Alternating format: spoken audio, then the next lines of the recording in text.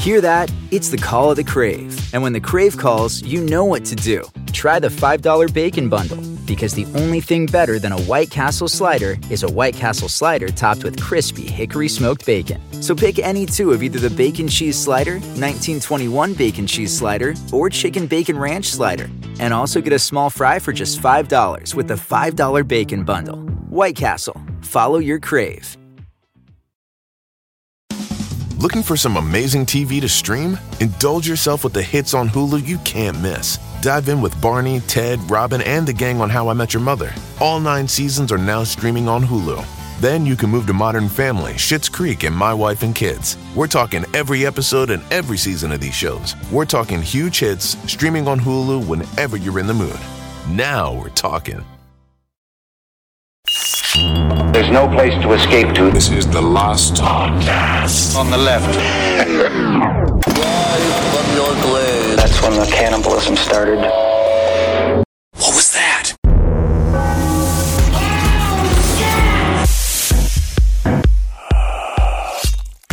What an exciting day today's going to be. Absolutely. One of the more exciting days of the week. Because you know what? The one thing about 2020, we don't like aging our shows too much, but the one thing about 2020 is that it's been such a light year. Yeah. Well, I think everyone's gained a lot of weight. It's been emotionally very tumultuous. I'm literally going to roundhouse kick you from this chair. You are? But okay. This, it's been round. But that's why we thought I'm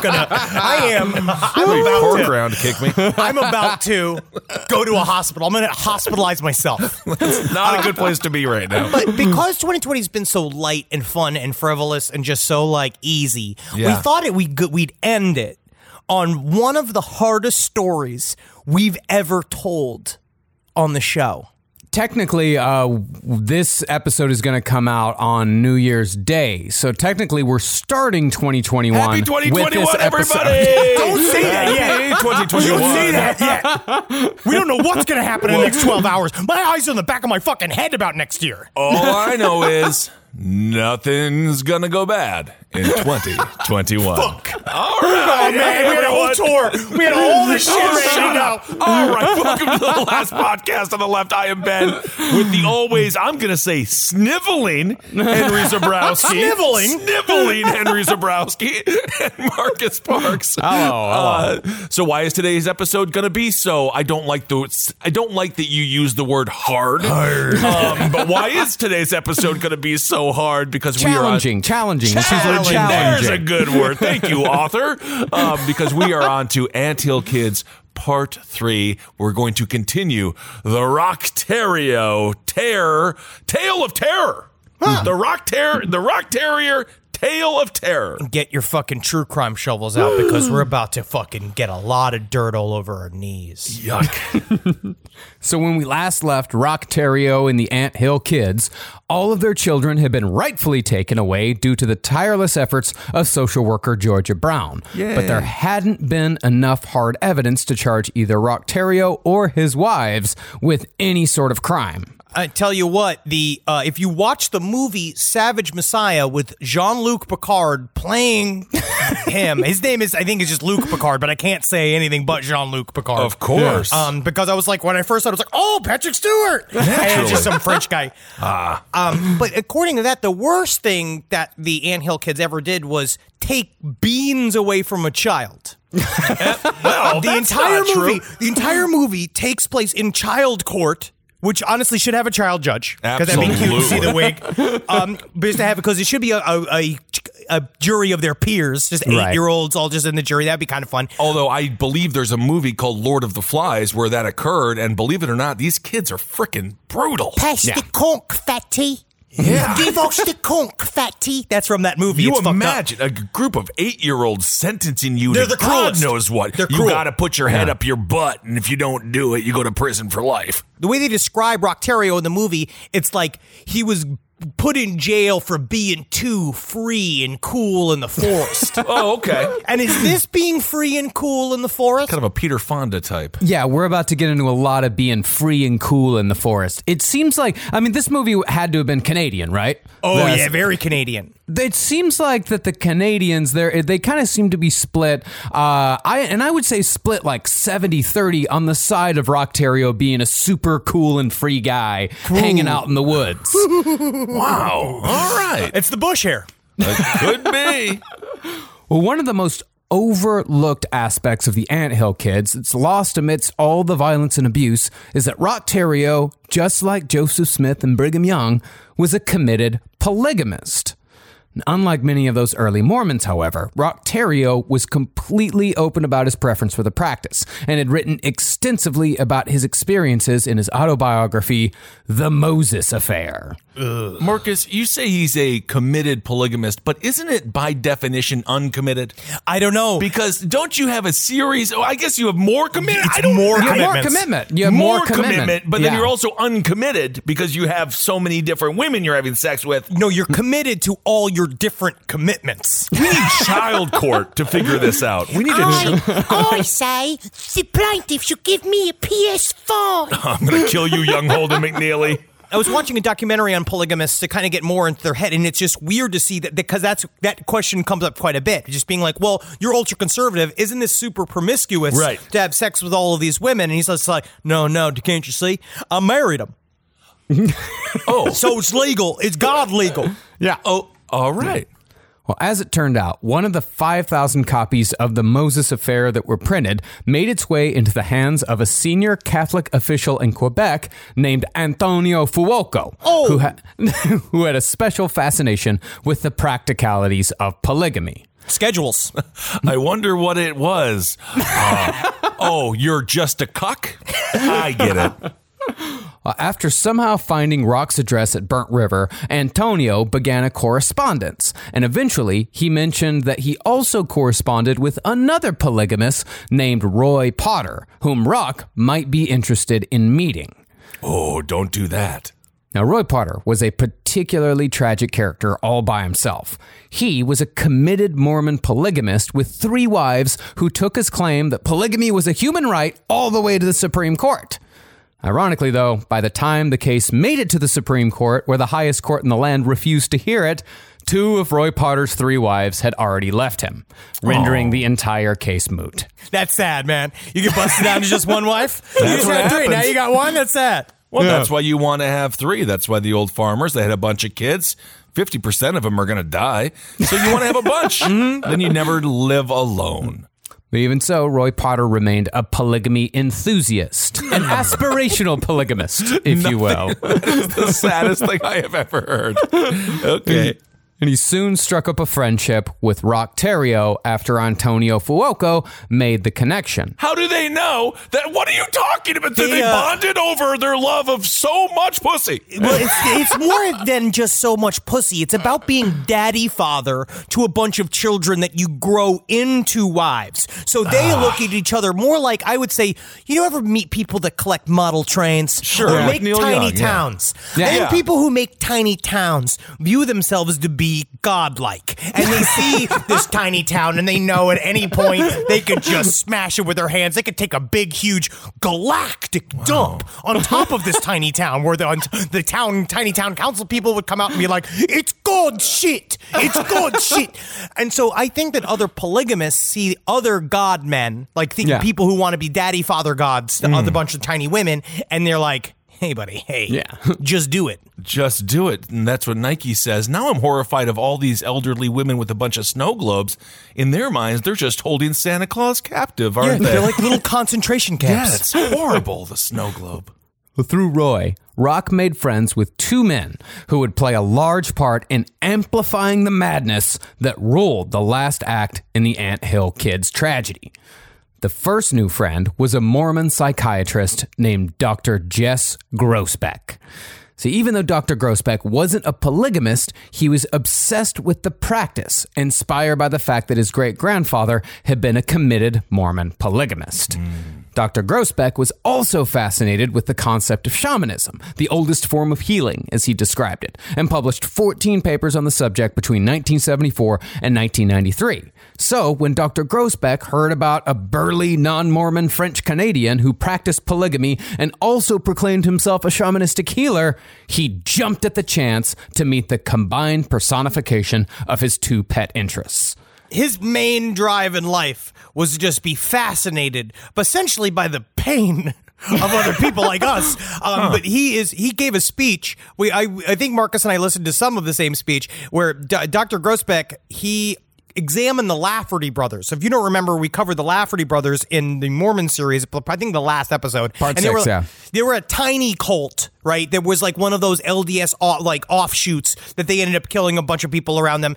And Dr. Grossbeck is both a Jungian psychoanalyst and a Mormon. And so what he does is use scripture and Jungian philosophy to try to explain that the Laffertys, he's like, the reason why the Laffertys were completely insane was because there's no way that God would make one of the Laffertys the new God, because they already told that to other prophets. His prophecies don't line up with the old prophecies. So he was using prophecy of shit that doesn't matter anymore and was totally fake in order to say, oh, but you see, this is our fake shit. Right. That's new fake shit. That's not real cool, good fake shit. And of like course, our old shit. Of course, you can't trust the Lafferty brothers. They're always chuckling about something.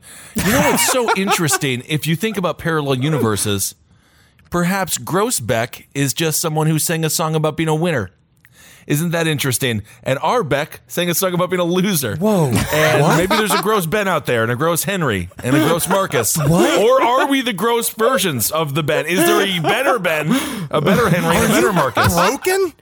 Because that doesn't make you mean Bizarro. There is a Bizarro world. That's a DC. That's what I'm saying. That's DC. That's actually copyright material. I'm not doing any more copyright material. He's not doing copyright. He's talking about Gross World, not Bizarro World. It's Gross World. Gross World. There's got to be a gross Henry, if I gross was Ben. if I was you know what you don't want to mean is a gross Moby.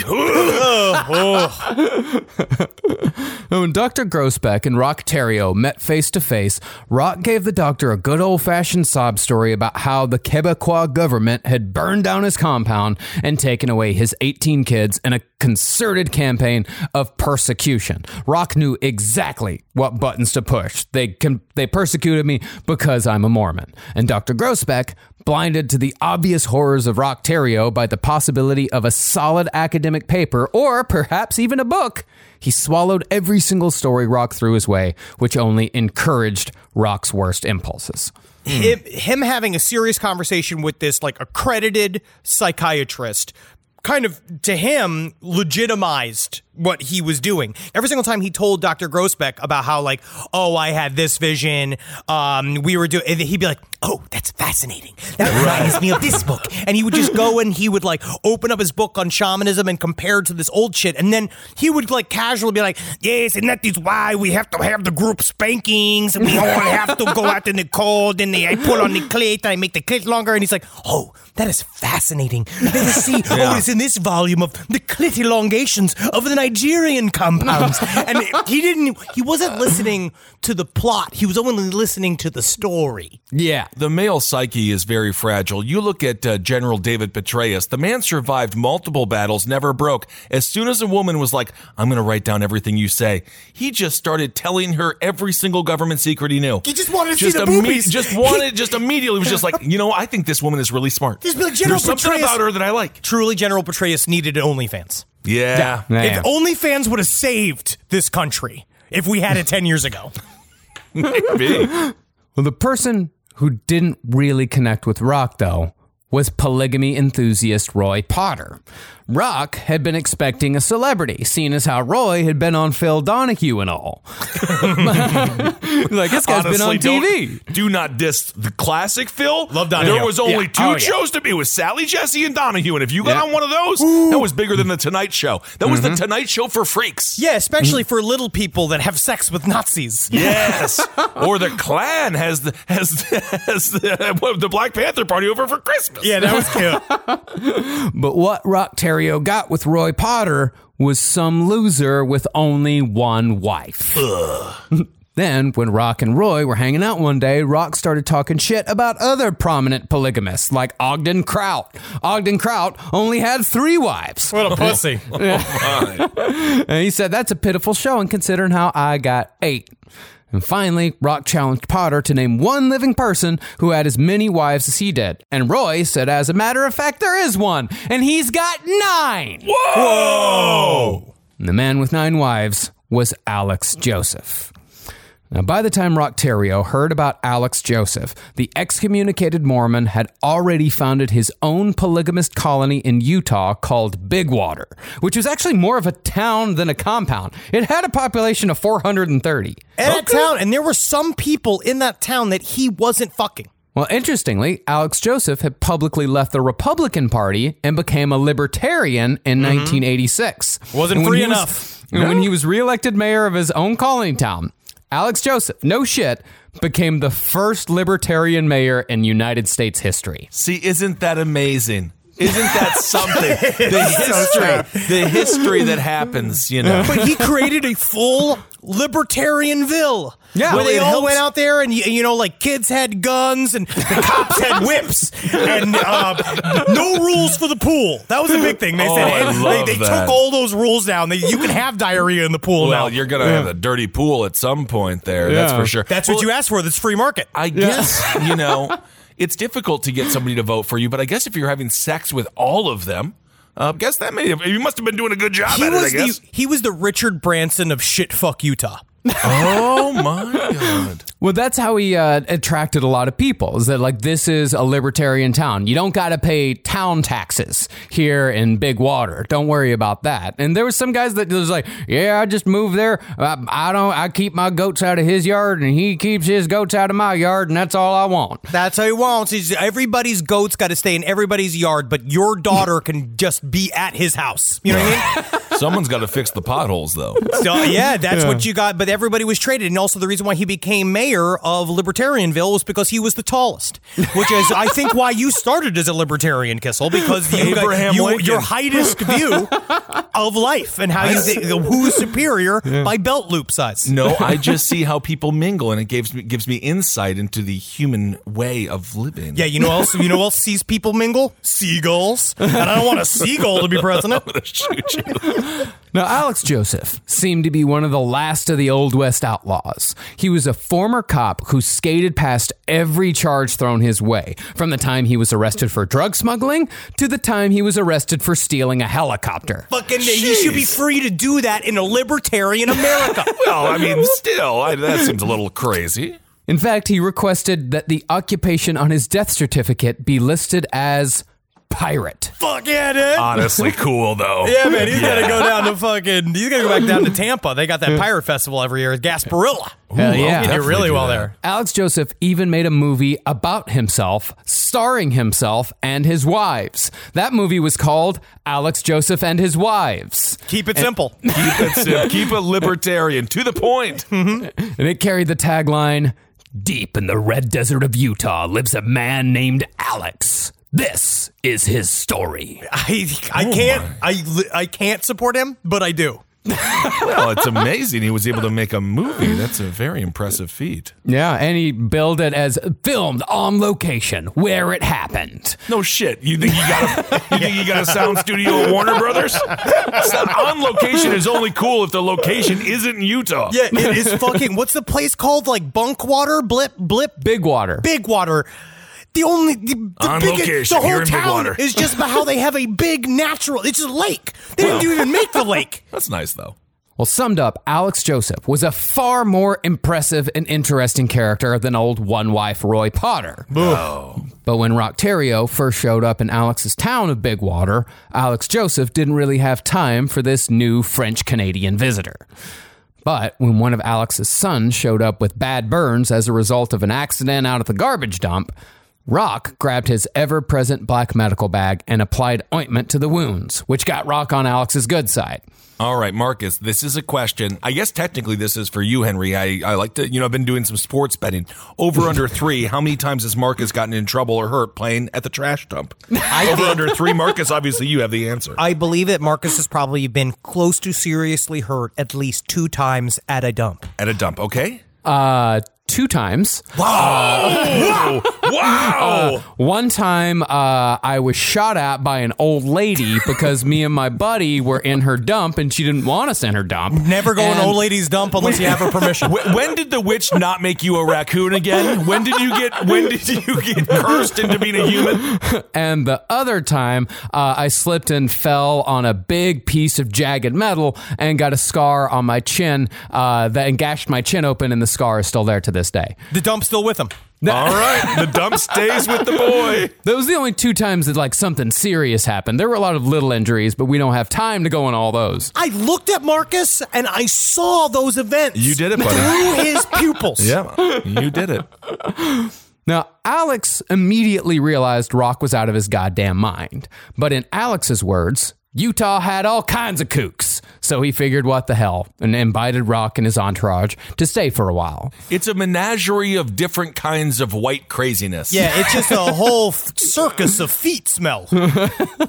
Now, Roch was not what you'd call a good guest. Going on and on about how much land he owned and how much money he had. Well, then why are you staying with me? Oh, isn't that so funny? There's a hotel down the street. Hotels are for fucks. I like to sleep in the dirt of another man's wives. Get out of here.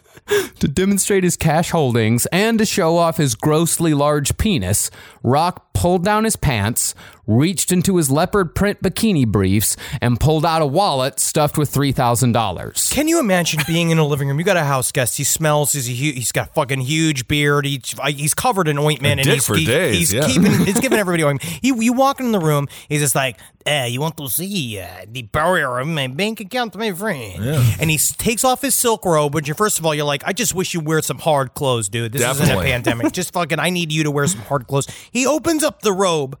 He's got the little leopard print bikini with that big fucking awful lump in the front, like that big, it's like curled into a question mark. Oh, you know what I mean? Yeah, He has to tuck it under his own balls. Well, I know the answer. And then he turns back around, and then it's just this lump in the back of his ass. It looks like a shit. Is that a dump? And then he roots it, and you're like, oh, God, don't pull shit out of my fucking living room. We just swept. And then he pulls out a big old fucking wallet covered in his French-Canadian crack grease. You've been traveling with that $3,000 for a while? That's all I do. I sit on it. It helps me sit upon my sit bones. Well, at dinner, Roch was even more uncouth.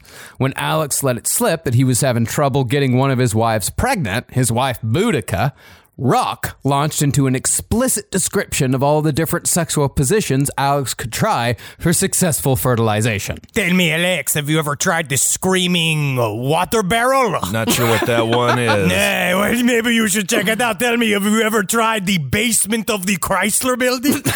Really? Yeah, why do I feel happening there? This is going to end with me getting a bunch of... Hey, tell me, Alex, have you ever tried a sardine pizza? I just made it. Oh. Actually, no, it's a slice. It is not about sex. It's about lunch. Oh, my.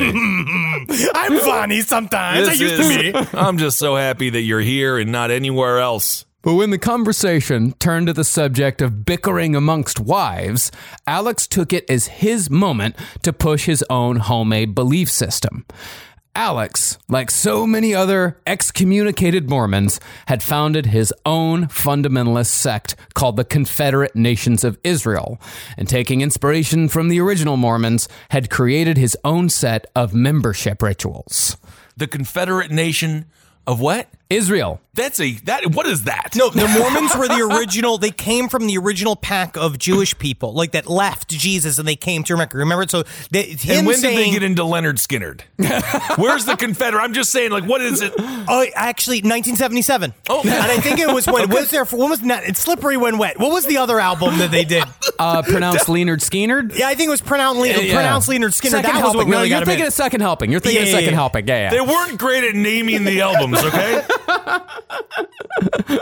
Well, in the first phase of joining the Confederate Nations of Israel, the prospective member had to be baptized in nearby Lake Powell and promised to follow the teachings of Jesus Christ, who, according to Alex, had several wives and enjoyed each one immensely. If Jesus was real, he should join he is amongst the rest of the gay icons of history, which is fucking Abraham Lincoln, Yep. Alexander the Great, and Tom Cruise. because if he has fucked it all, he was fucking those 12 dudes in the desert that gave up everything, and then all he did was wash his dirty ass feet. Well, you got to do that. And he also washed a lot of feet. You know what? It would be so funny to see just the idea of 12 cult leaders being forced to hang out with each other. I'm watching the frustration as none of them believe their peers' bullshit. And but just but my bullshit is it would be so the best fun. bullshit. No, that would be very interesting. It's probably like being a fucking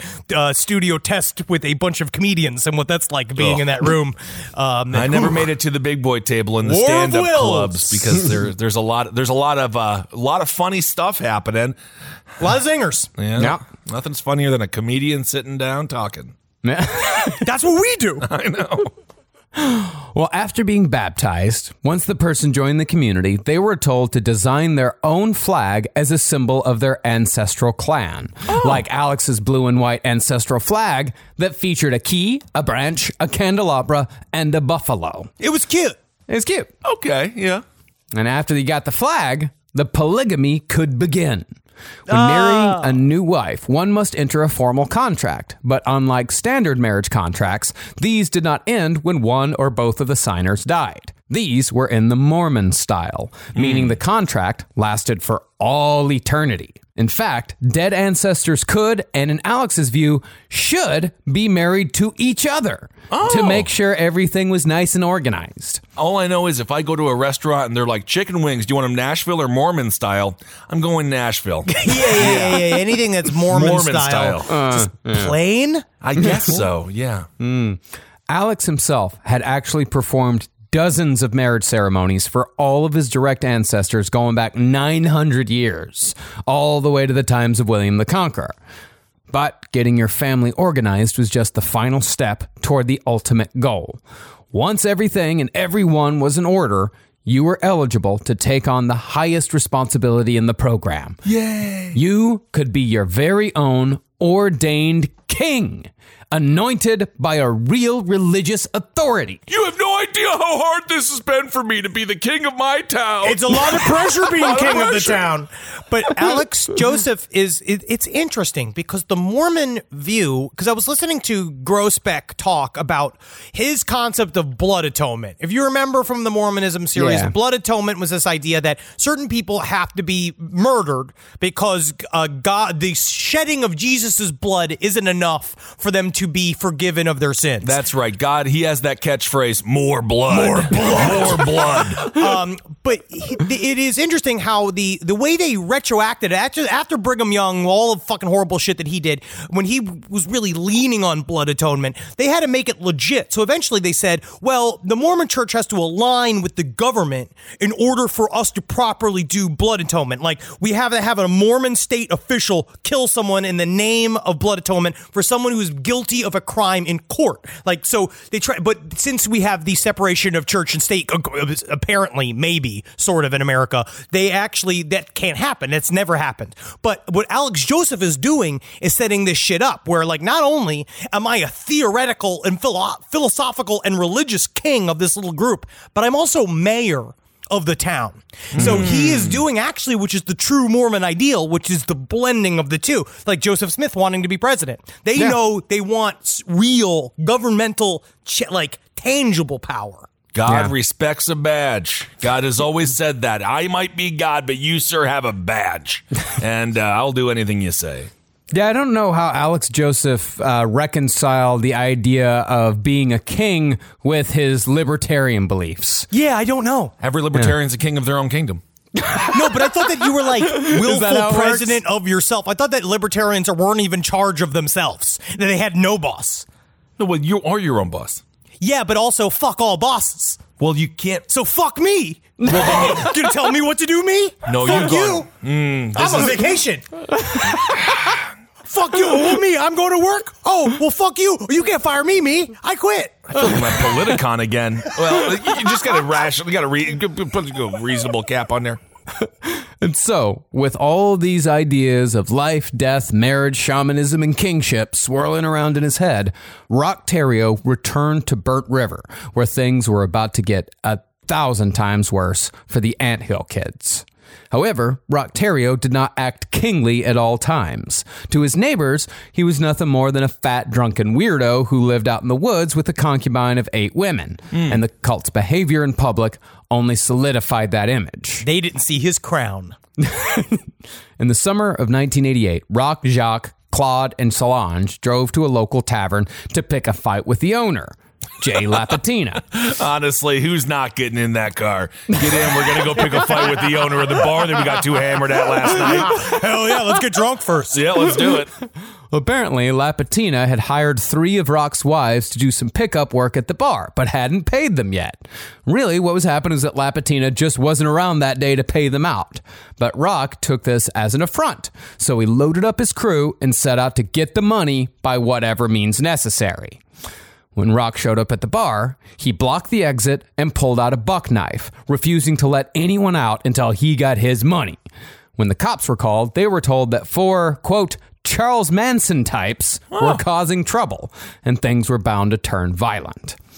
Now, when the cops showed up, all they did was hustle Roch back out to his truck and just said, "Go home." Go home. But Roch, unsatisfied with this outcome, drove instead to Jay Lapatina's house to get the money he felt he was owed. Why do so many people try negotiating with this man? Why do they keep trying to reasonably approach? You already called him a Charles Manson type. Charles Manson, of all the things he is definitely a bad negotiator. He's also not a person because of his... Got him doom buggies. He got doom buggies. He got doom buggies. That's what they wanted. They were there. The doom buggies were there. But he still got them. He didn't source them. No. I mean, just look at how he was in the studio when they said, like, "Hey, Charles, these are great demos. Like, we should go into that. We should go record an album." Like, "No, this is the album. I ain't recording no demos. You can't tell me how to do a song." And then he pulled a knife on Brian Wilson, and it all fucking over. That's a fucking Do you There's tell a the give and sun take. when to rise? Do you tell it when to go to sleep? No. Yeah, I do that with the sleeping mask and pills. No, all right.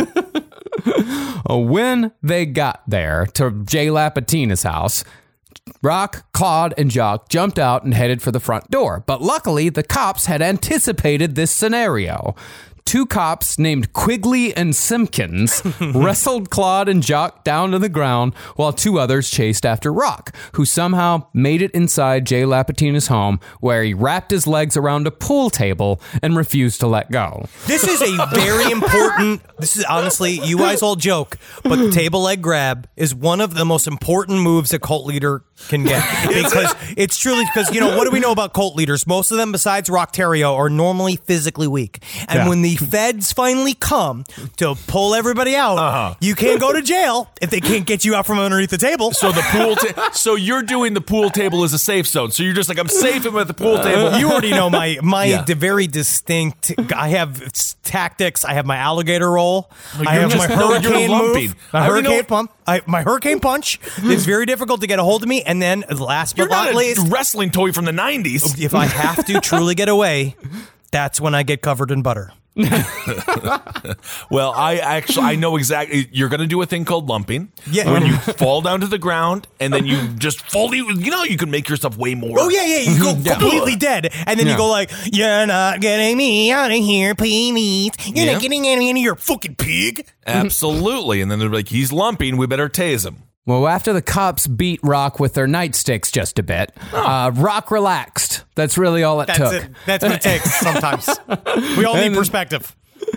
When they cuffed him, that's when the hypochondriac Roch started theatrically coughing and choking, yelling that his heart was giving out.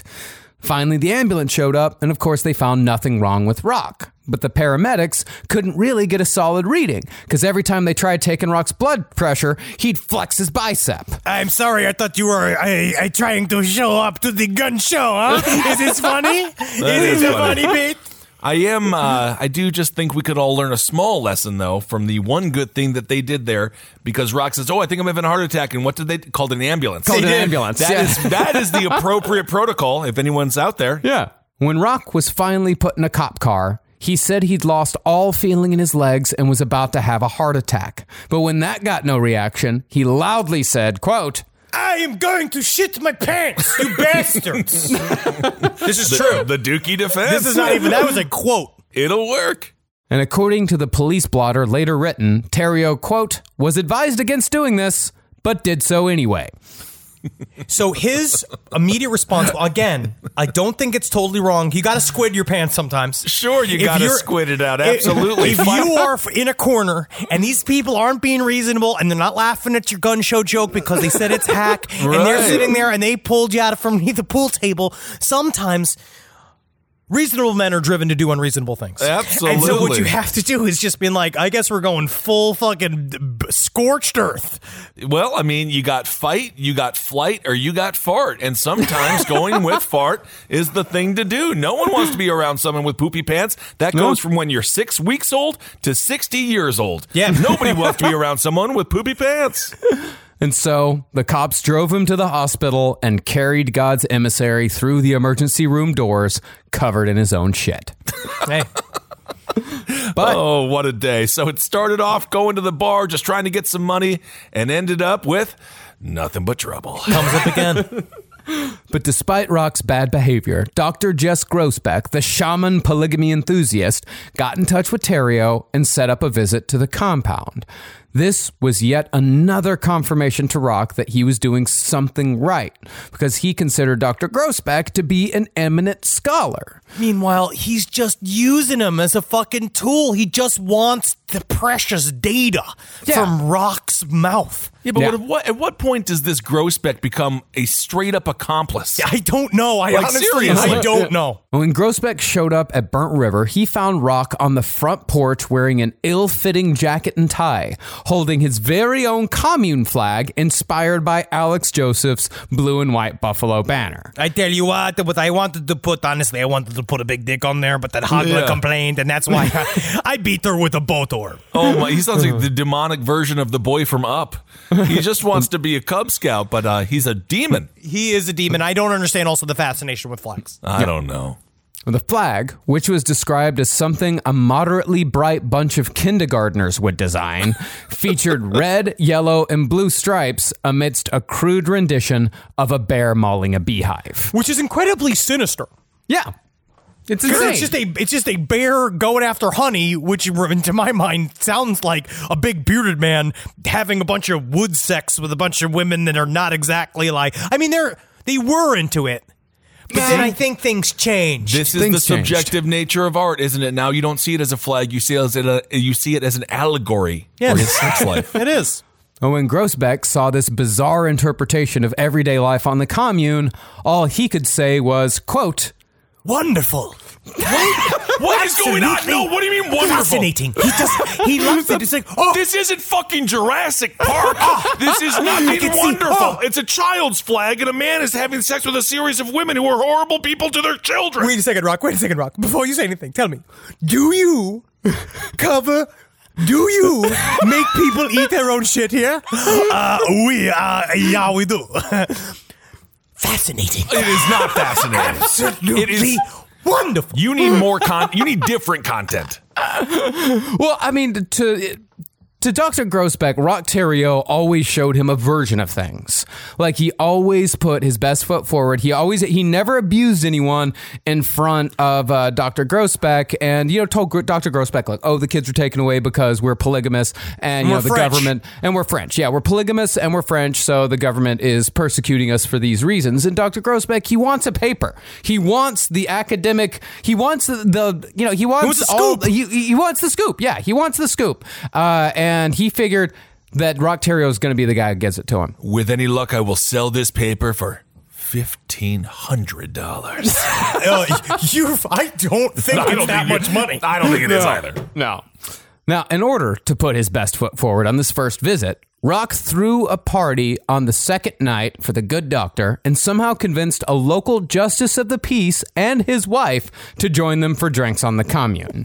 This shows that at some points, because remember back in the day, in the beginning of this, especially the second leg of their isolation period, Roch was being kind of funny.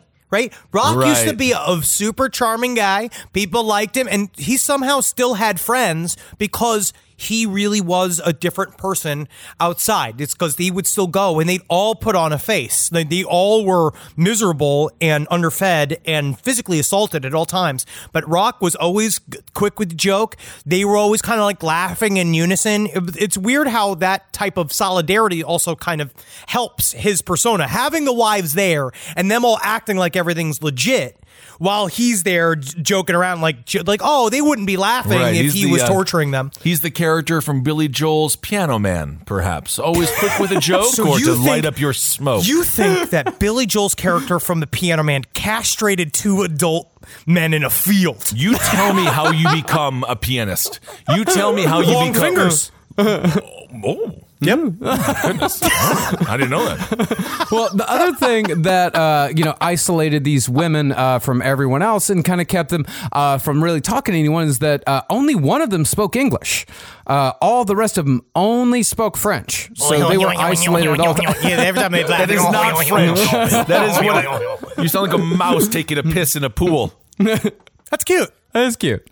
Well, during this small soiree, Dr. Grossbeck went on and on about how he was going to write a book about Roch Thériault, the commune, and the polygamy that held it all together, speaking about his obviously subpar surroundings with blind fascination. Oh, wait a second. Oh, look, is this a slide for the children? Yes, it is super entertaining for them.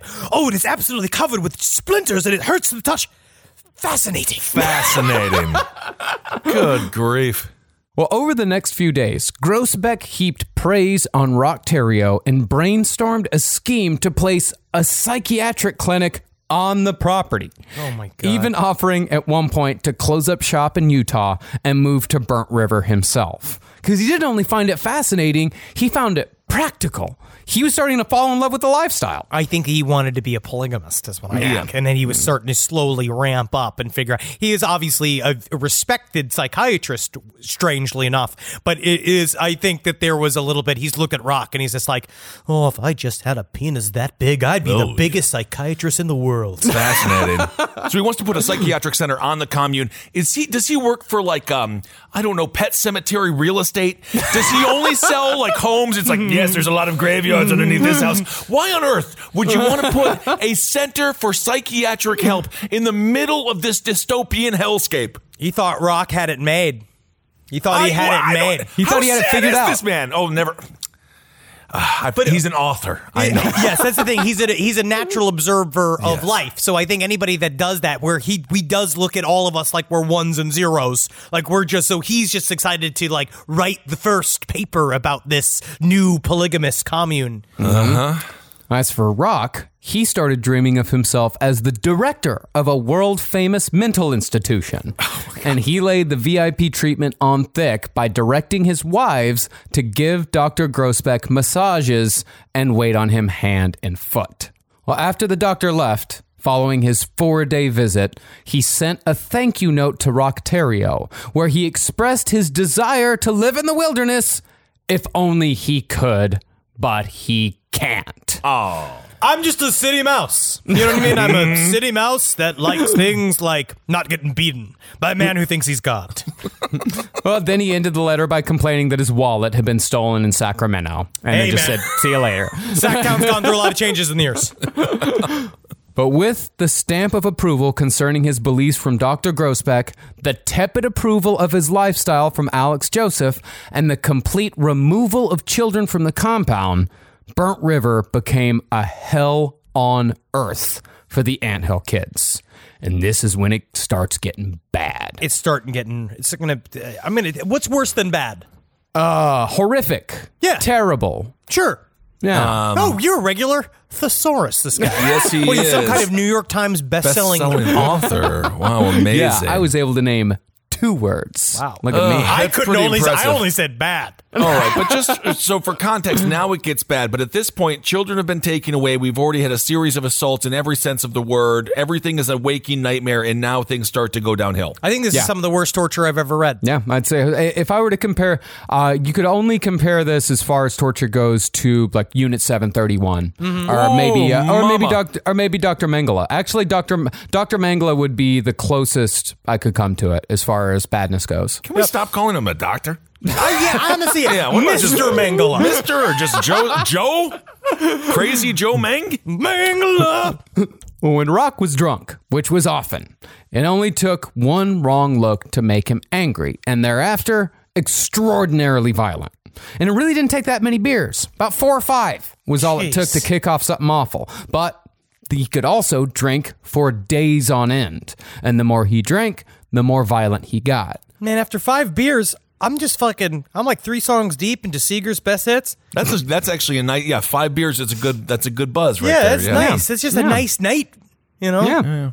Well, on one occasion, Roch drank a 26-ounce bottle of cognac and got angry at Claude Ouellette for reasons no one could remember. I know what it is. He called it cognac, and he's like, no, the G is silent. He's like, I don't think the G is. I don't think it is. Yeah, that could happen.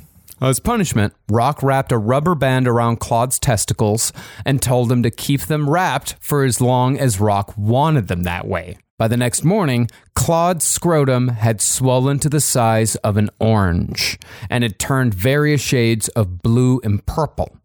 The rubber band was removed, but a month later, one of his testicles became infected and felt, in Claude's words, dead. So he just tested one of his testicles' pulse? Yeah, it just died. Yeah. I got a feeling I would know if one of my balls was dead. Yeah, I think I'd wake up crying. I never think about them as alive, to be honest. No, I think of them as 2 separate little men. Really? One with devil horns on and one with an angel's halo. I hope the devil's the one that dies, not the angel. I guess, yeah. Now, Roch heard about the infected testicle, and since he'd been drinking on the day he heard, he decided to operate. And in a terrifying game of hide-and-seek that would happen over and over again with his followers, Roch stalked the compound until he discovered Claude hiding in an outhouse. And it's hard to hide when your balls are completely swollen and infected. Oh, absolutely, yeah. So Roch got in his Jeep and rammed the structure over and over again until Claude came out. And once Claude was back in the house, the operation began. Again, using a razor blade, Roch cut open Claude's scrotum and plucked out the infected testicle with his fingers. At least it didn't pop out like a jack-in-the-box. I don't know. There's a lot going on down there. I only know this from the Tom Green. I remember that. I mentioned Tom Green way too much, but I only know this because of his testicle special. Yeah, I remember that testicle special. You saw because they showed the nut. There's a lot happening there. Yeah. But this wasn't sweeps. Defrons, Yeah, this straight up wasn't sweeps, man. This wasn't bout ratings. Oh my God. Talk about sweetbreads here. Huh? No. Roch then cauterized the wound with a piece of red-hot iron. But that wasn't enough for Roch. After the operation, Roch held a vote on whether to stone Claude for offending the Supreme Master, i.e. God. But nobody could even remember what Claude had actually done. So, when Roch's idea was voted down, he grabbed an acetylene torch and said he was going to look inside Claude's stomach. When did Roch become Ayatollah? What is going on? When did they start stoning people? He's been Ayatollah. Really? Yeah. They're doing stonings? Oh yeah, to the kids too. They did it to the kids, and why not graduate to the adults? Oh gosh. Not stoning to death, but just enough. Just enough. Yeah. It hurts. Claude managed to slip out in the ensuing argument, still covered in blood. He had just had one of his testicles removed. And he hid in the woods for days until Roch sobered up with a full open wound in his crotch. Now, it wasn't uncommon for a member of Roch's cults to run away or at the very least make themselves scarce when Roch started drinking. Sometimes, if they felt Roch's wrath coming, they'd hide in the woods without food or shelter for days on end. It still is wild to me that they actually had neighbors, though. Yeah. So, even while they are incredibly isolated, they still would deal with neighbors. And there was stuff I was reading about, they would go and how many times they would say they'd find a cult member hiding on their land, just being like, I'm just waiting for God to not be drunk anymore. Jeez. And you're just like, oh, that's bad. How long does that take? And it's 36 hours. Yeah. Oh, my God. Others would hitchhike to one of the 2 women's shelters nearby, both of which had a policy to not call the cops unless the women requested it, so as to not discourage women from seeking refuge. And none of the women ever requested it. The women who ran away the most often, and subsequently got punished for it the most, was Giselle, first among the wives, and the one who had given Roch a starting point almost a decade prior in her Thetford Mines apartment. One night in 1987, Roch got drunk and decided to punish Giselle for the last time she'd left. He picked up a hunting knife and whipped it across the room, hitting Giselle's thigh and leaving a 3-inch deep gash. Roch simply got another beer, told her that this was her punishment for dishonoring her husband, and went to bed. Jacques tried stopping the bleeding, but when Roch woke up a few hours later, he decided once again to operate. I can't imagine just how frightening it must have been to be stuck in this. You're stuck in this scenario. You don't know how to get out. You keep going. It's interesting because we've talked about one of the stickiest cults. Yeah, we've researched, because they have all these little opportunities to get out and get some context. They go to the women's shelter. They sort of half describe what's happening, not fully, and they don't fully ever say. They just know that, like, oh, you know, Rocky, when he drinks, he gets kind of out of control. But it's not just like black eyes and punching holes in walls. It's this like very, very dark serial killer level torture that no one really, I can't imagine what it's like, that mood, what that mood must have been once he started picking up his first couple of beers. Because you just are just watching him, because then it's literally like, I joked about it before, but the idea that God's drunk and God's out of control when he drinks. Right. For some reason, a scary sentence. I feel like we could get Tom Waits to make a soundtrack to it. Oh, yeah. He thinks Look, I could see he it. thinks Yeah, in there's that a mood. line. It's Yeah, like yeah. a lot. It's a lot going on. Oh, don't you know there ain't no devil, there's just God when he's drunk. That's the Tom Waits line. Whoa, that's scary. Yeah. That is horrifying. Yeah. Well, when Roch decided to operate, he took Giselle's leg and bent it, forcing the blood to spurt out from the cut. He then asked someone to grab a file and heat it up in the fire until it glowed red. Then, with the others holding Giselle down, Roch stuck the red-hot file into the wound before pouring boiling water into the cut as well. That's not how that works. It's not a good idea. It's not how you be a doctor. Giselle said the pain was so excruciating she passed out twice, and when she came to, she couldn't recognize anyone holding her down. I think the only improver I trust to be a surgeon is Wayne Brady. Yeah, he's very talented. Very talented. Days later, the cut became infected, as they always did. Yeah.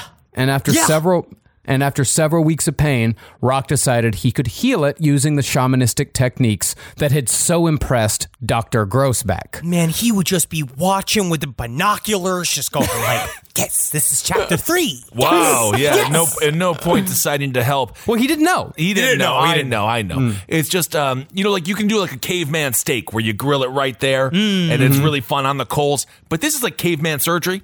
And it is not nearly as good, and it's very dangerous. No, because they thought that like devils made you do things, and so does Roch. Yeah. He does understand that heat cauterizes. I think it ends there, right? He's like, if you make it hot, it stops the bleeding. Like, and that's where it ends, right? I guess so. That's what but he doesn't realize that, those cauterized wounds can also get infected. Right. Yeah.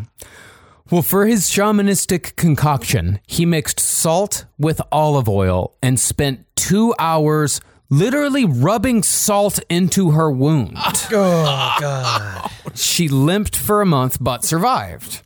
And that wasn't even close to the worst of what Roch's followers went through. Here, as it was cataloged in Savage Messiah, is a list of just some of the extraordinarily cruel and capricious punishments Roch inflicted on his followers as they were later reported to the police.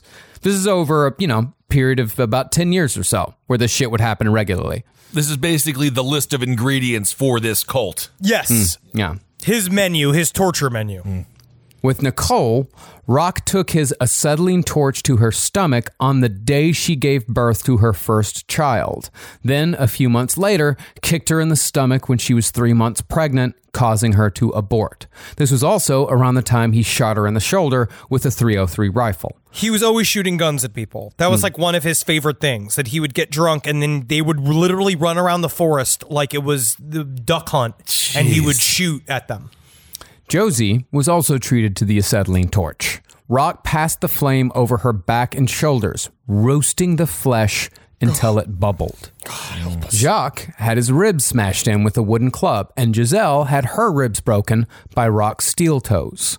Concerning Giselle, Roch also took a pair of vice grips and squeezed her nipples until they bled. I don't like it. Then did the same thing to Gabrielle. As far as Gabrielle went, Roch put her hand in a vise in the sawmill and tightened it while she screamed and plunged a syringe full of an unknown solution into her back, then snapped the needle off in her flesh. Again, if you're into all this shit, you just got to get consent. Everybody's just got to be on board. She also got a torch to the breasts, and Roch singed off all her pubic hair as well for good measure. Her fingers were fractured, she was repeatedly beaten, and Roch ordered Jacques to cut one of her pinky fingers off with a pair of wire cutters. You know, they got all these hunting knives around. Why don't they ever hunt? Because he's Why doesn't Roch ever actually just They're go? vegetarians. Just go. They're vegetarians. But honestly, oh wow, They're vegetarian. Wow. They are Isn't staunch that, vegetarians. Oh, I'm They're so sorry. vegetarians. I'm so sorry for even bringing that up. The idea of eating meat. I didn't want to offend the tribe. I also forgot that Roy Potter, one of the biggest reasons why he disliked Roy Potter was because he smokes. Alex Joseph was a smoker. Oh, yeah, they didn't like his smokers. He doesn't like that. No, No, but all he's of very, this is he's very anti-smoking. But when it came to sustained torture over the decades spent in the wilderness, no one got it worse than Claude Ouellette. Well, because he was the one married to Maurice. Yes. He was the one that, because Jacques was like his enforcer. Yeah. Claude was sort of like kind of like a lapdog style, because he brought his wife into it, even though she was constantly the butt of total, like, of torture and derision and humiliation. And it was weird because he kept coming back. There was something about the way Roch kind of outwardly splayed his own kind of psychological makeup, where he had Jacques being his heavy that represented when his master was bad and made him do bad things. But then Claude was like you always have to keep one weak person in the cult for definite, so that they become the butt and become like somebody that you can focus things on. And as you're moving attention around the room, you can always bring it back to Claude to like, now we'll fuck with Claude tonight. Right, right. Well, among many other punishments, Roch took Claude's foot in his hand and bent each toe backward until it snapped, sliced open Claude's left arm from shoulder to hand with a piece of broken glass, and yanked 11 teeth out of his mouth with pliers. He poured boiling water on his shoulders and back, seared his ass by making him sit naked on a hot stove, ordered one of the women to break Claude's legs with a sledgehammer, then ordered all of the wives to pluck his pubic hairs out one by one, and forced him to literally eat shit. I mean, don't tell me what I want to do to Mitch McConnell, but I will say that this is very, it's bad. Ooh, edgy. Thank you. Edgy. Yeah. Edgy. Wow.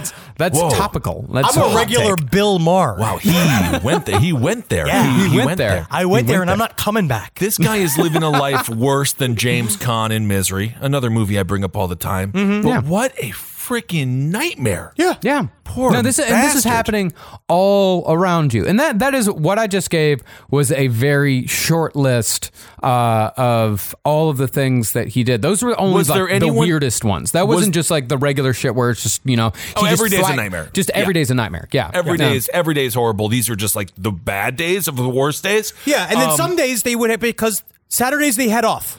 Oh, no torture on Saturdays. Saturday was the off day. Oh, I didn't even realize that. Thank true. God. TJIS. Isn't that weird that is true, that everything stopped on Saturdays? That was like the day that Roch was like super chill because it was a Sabbath, and they all would take the day off. But this is, it would just kind of escalate. It would, because it's over the days, because he'd go into drinking binges. So by the time it was like day 3, that was when he was at his most dangerous. Another thing I constantly bring up, the New York Times crossword starts easy on Monday. By Sunday, it's freaking impossible. You've brought this up this series. I know. And in the end, every single one of Roch's followers were so brainwashed, so far beyond reason, that they thanked him for it every time. They blamed themselves, reasoning that Roch's God had to be furious with them, because otherwise, why would Roch do any of this? Well, because every time he sobered up, he would talk about how how awful he felt about all of it. He would talk about how he didn't want to do it. Why would he would scream at God, God, why do you make me do these things? Which is scarier than anything else. Like the idea of that he felt like he was a puppet too, which is absolutely insane. There was a quote actually from one of the members that is just so French that I just wanted to read about why they stayed. Who is crazier, me or Roch? We both were. He claimed to be the only representative of God, and I believed I was a child of the Lord, obedient before his representative. We both ate from the same plate. That, if ignorance and illumination. Well, that's classy. I guess that's classy. It seems strange though, because you get the feeling like he breaks all of his cult members' toes, and then they're just like, "I'm so sorry for having toes." Yeah, that's what they make you feel. I did the toe thing. I have the toes. Of course you can break them. Well, Roch called this punishment the law of reciprocity. In his view, his followers had sinned and had to be punished. And when he beat, stabbed, shot, or just straight up tortured them, he was only doing so in order to rid their bodies of Satan. In their belief system, those who did not suffer greatly in life would never be allowed to enter the kingdom of heaven. So in the minds of his followers, this punishment was not only deserved, it was essential for everlasting life. Roch, I do not want to, I'm not coming against you or anything, but you shoot at me and you stab me and stuff. Yeah, you mean I teach you lessons. That was on the curriculum for the day. You're a horrible shot, buddy, because you haven't gotten Satan yet, and you've shot me like 8 times. I'll tell you what, my friend, that's because I had one eye closed. You had one eye closed. Can you just get him next time so you can stop shooting the Satan out of me, please? I just wish Satan wasn't so small. Yeah, he's tiny, yeah. And sadly, the love letters and apology letters from the earlier days evolved into adoring testimonials of the necessity of Roch's cruelty. This is a prime example in a letter written to Roch from Solange Boyard. Good day, Moses, my master. I would have liked to have talked to you yesterday evening, but I think it is preferable to write these things rather than saying them for fear of talking too much. I am going to talk to you about the last fit of anger that your master exercised through you, but from someone much higher. For my part, I really believe that you were possessed by a very powerful spirit. That is what I saw in what you did. The throwing of the knife, the rifle shot, the harm done to Mammy. My eyes saw things that went beyond them. My body is very afraid of all of these things. I understand it very well because of the law of death in which it exists. But within myself, I am well. I am very well and very happy to belong to a real master who himself belongs to the only real master of life. Love, Solange. Well, it was a lot. So it's good you wrote it. Yeah. I mean, I could say if you're Roch, you're just constantly hammered and you're just like, you gotta get on with it, I guess. This is a quote from Roch of what he said to her about the punishments. It is for her own good. I beat her because I love her. Nothing like taking a stick to the back. I wrenched a stray sheep from the devil's clutches and I brought her back to the flock. All right. Yeah.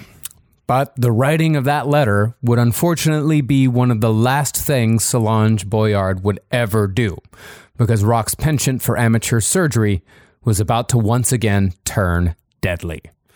See, by 1988, Solange, despite the tone of her letter, had decided once and for all that she was going to leave the commune for good. But in the meantime, she let it slip that she wasn't feeling well because of some sort of stomach ailment. And Roch started talking about the possibility of an operation. Then, one day, as it happened again and again, a small incident snowballed into a cavalcade of pure madness. On that day, Roch was drinking and decided to try out the king routine. Decided he wanted to be king for a day. King for a day. It would build little by little, because you remember when he talked about how everyone had to go look at his jewelry and talk about how nice his jewelry was, even though it's all like literally costume This bullshit. is one of those days. Yes. Okay. He put on his special ring, and Chantal and Nicole, ever the most loyal of his followers, dressed him in silk sheets and put a crown on his head with all the reverence befitting a king. God, this is just fucking, it's like that Metallica video, dude. This is so fucked. Yeah. Now, on that day, Roch had directed Claude to overwork Solange, building a road, despite the fact that her stomach ailment had been feeling worse than ever.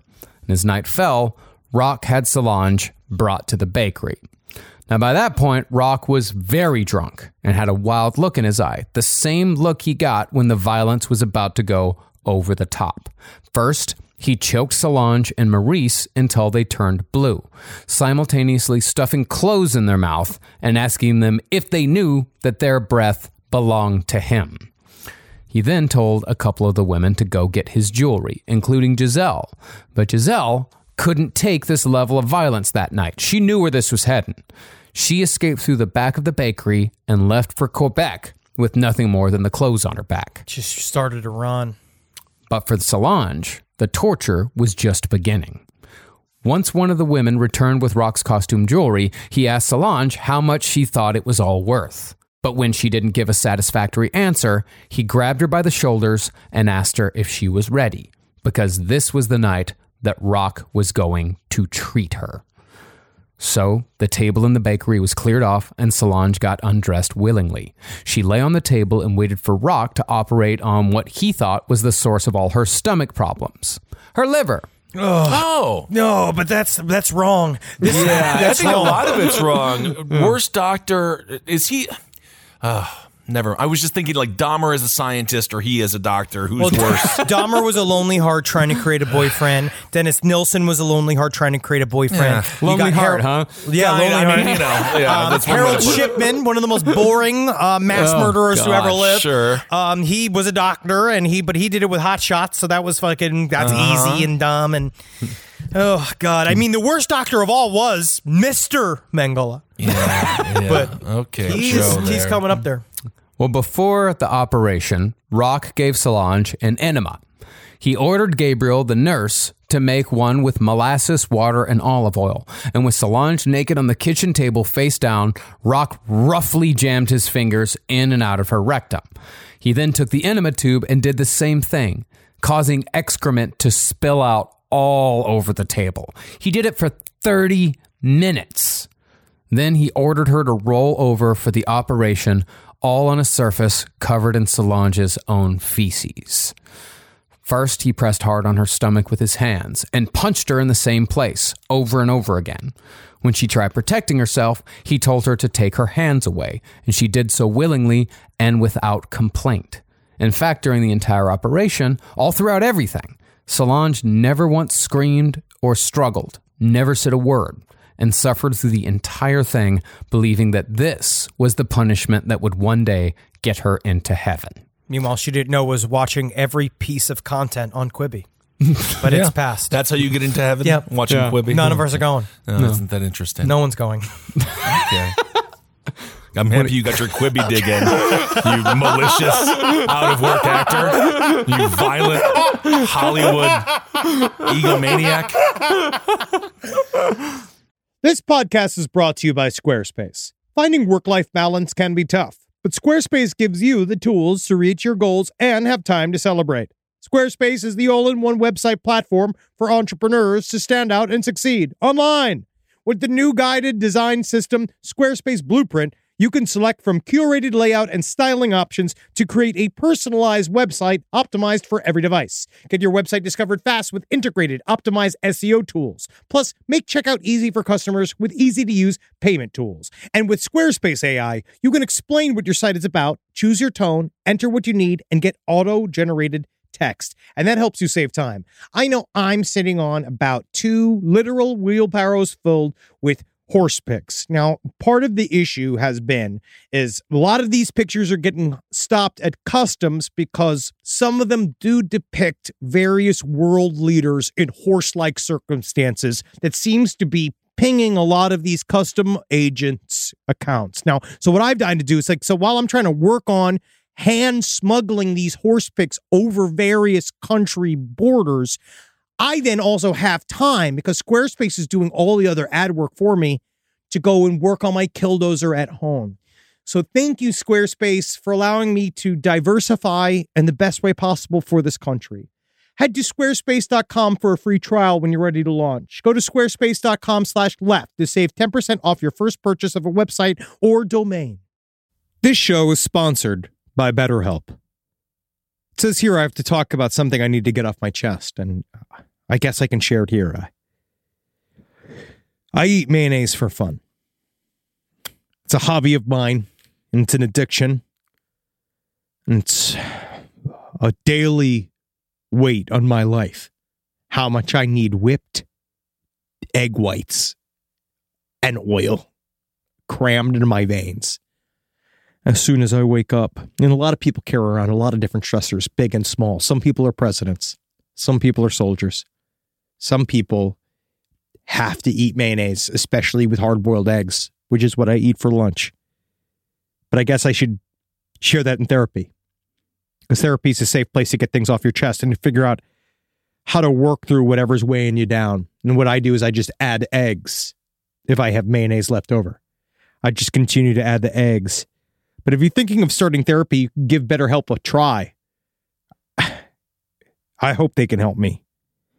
My God. I hope they can help me. Get it off your chest with BetterHelp.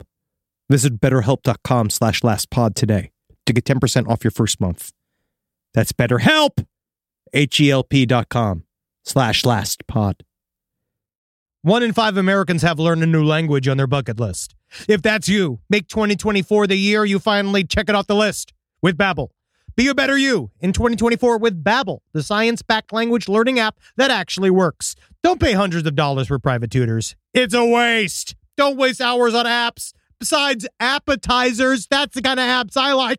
Babbel's quick 10-minute lessons are handcrafted by over 200 language experts to help you start speaking a new language in as little as 3 weeks. Did you know that empanada is already Spanish? I didn't. Thanks, Babbel. Did you know that burrito is already Spanish? Wow. I just got to learn all the rest. And eventually, I'm going to be eating downtown Mexico. Thanks, Babbel. Here's a special limited time deal for our listeners. Right now, get 60% off your Babbel subscription, but only for our listeners at Babbel.com/left. Get up to 60% off at Babbel.com/left, spelled BABBEL.com/LEFT. Rules and restrictions may apply. When it came time for the surgery itself, Roch made an incision in Solange's side 5 inches below the rib cage. He then jammed his fingers inside, grabbed hold of her intestine, and tore out a 4-inch long piece with his bare hands and put it on the counter. And then he said, "That's it. That's it? You're going to be all right." And I don't feel all right. No, it feels like how I would fix a car. Yeah. Where I just go in and I grab what I thought was a carburetor and just kind of put my hands on it and then close the hood and be like, that'll do her. The problem here is we're going to want to make those wheels square. We want it to not go, huh? Yeah. Well, someone, probably Gabrielle, sewed up the incision, probably using twine. That's what they usually used to sew up incisions. Wait, well, how did they... But is she now... So now she's just internally bleeding, I would assume, well, right? Yeah. I mean, Roch she's still conscious. Roch immediately made her get up and walk around. Like, walk it off. Walk it off. You'll be fine. But she lived. She lived that night. Yep. The next agonizing morning, Roch ordered her to take 2 baths. 1 warm bath with herbs, and then 1 freezing cold bath for what he just said she needed to do it. Okay. The cold water sent Solange into shock, and she was led to bed where blood began pouring from her mouth. She died soon after from acute peritonitis caused by digestive chemicals leaking into her abdominal cavity. Because part of her fucking intestine was missing. There was shit leaking into her stomach. Nothing, and I'm just sorry to even say the sentence, but nothing cute about that, is there? This is very bad. Yeah, very it's bad fucking for her. awful. Yeah, it's man, god it's awful. So she just all right. Well, let's just continue on because there's like a lot more people. There's so much more. This is even the worst. We haven't even got to the worst yet. Good. I'm so happy about that. Yeah, you happy? Happy about that. I will say this another interesting fucking quote that talks about the silence of the commune. Yeah. I'd like to point out that during this entire communal existence, our voyage took place in total silence. Conversation among the members was non-existent. Dang. Basically, what they said was that this was all done with eyes, and the only person who really talked ever was Roch. Because what they learned, too, was that speaking up is what got attention put on you. Yeah. And so eventually, Right. everybody became super quiet, especially stuff like this, because Solange, she didn't make a fucking noise throughout this whole thing. And then on her deathbed, she was like, she said apparently, I didn't know someone could suffer so much. Like she said this thing, but she thought at the same time, I'm going straight to heaven. I hope it worked out for her. I mean, I guess we don't really, I really do hope it worked out for her. Yeah. Now, Roch, of course, put on the drama queen act after Solange's excruciating death, making it all about him. He was never the same, they said. Well, and also, let's just clarify, it's the drama king. Yeah. Because you think about the queen. Yeah. They are less dramatic in many ways than the king. Yeah, that's interesting. Have you been watching The Crown? Queen Elizabeth, she's got herself together. She's quite cold. I don't watch documentaries about people or biographies about people who are still alive. What's the point? Wait, I don't. You, what do you mean? You don't know how it ends. She's basically you don't know how it ends. She's like 95 years old. She's not doing anything new. Wait until she has an act of domestic terrorism under her belt, and then I'm excited. Wait until she's the next domestic terrorist. I want her to get her shot. Okay. Well, first, Roch asked Jock to shoot him. But when Roch wouldn't, Roch tried killing himself by running a tube from the cult's van from the exhaust into the cab. But that didn't work either. Then Roch tried swallowing 2 bottles of Tylenol, making sure to point out to everyone, these are extra strength. They're gonna kill me. But he didn't even lose consciousness. And after that, his followers tied his hands and feet with strips of blanket and put him into a bathtub full of water to try and drown him. Try to drown me! Try to drown me, see if you can! Roch, I just want to say, honestly, with your head sticking out of water and you yelling at us, it's very... See if I can drown! I dare you to see if I can drown outside of the water. If I was going to die, couldn't I not drown standing here with you? But as Roch later wrote in a pathetic letter to a post-mortem Solange, a white light appeared before him, a strange force entered his arms, and the bindings were torn away. He came out of the water and yelled, God doesn't want me to die! It's almost like the people that you've been feeding bugs for 10 years aren't strong enough to tie a rope. Seems to be part of the plan. Yeah. And that's how Roch absolved himself of the death of his favorite wife. Oh my, look at that. Just that easy. No problem. Done. One and done. 1, 2, and done. That's set it and forget it. But this tragedy had given Roch a few ideas. And for Roch, his favorite spitball buddy was Dr. Jess Grossbeck. Uh-oh. Fascinating. I honestly hate you, Doctor. Absolutely. I don't know. Wait a second. So you put it in her mouth and her butthole. It's really not fascinating. Oh, it's that just reminds abuse. me of the butthole practices of the Pekingese warriors of 1548. Fascinating. It is not that fascinating. It's sad. Tell me, Roch, how big was her butthole? You want me? It's big. Fascinating. It's not fascinating. Now, after Roch convinced Giselle to return to the group despite Solange's murder, Roch traveled down to Salt Lake City for a short stay with the doctor. Roch told him that Solange had died of a pulmonary embolism, and it even made Gabriel write a 2-page letter confirming the prognosis. And in fact, Roch had probably convinced himself at this point that she died of a pulmonary embolism, that it wasn't his fault. As Roch told it, he was out surveying the beauty of his domain when Solange, or Rachel as he called her, came up to him, called him Moses, and told him that he was her God. She then began to choke. Blood rushed from her nose and mouth as her eyes rolled up into her sockets, and she died there in his arms. He wasn't lying about the blood coming out of her nose and her mouth and her eyes rolling up in the sockets. But it shows how much a story, while sometimes exaggerated, can be based on fact. Yeah. Well, yeah. I mean, I guess that did happen.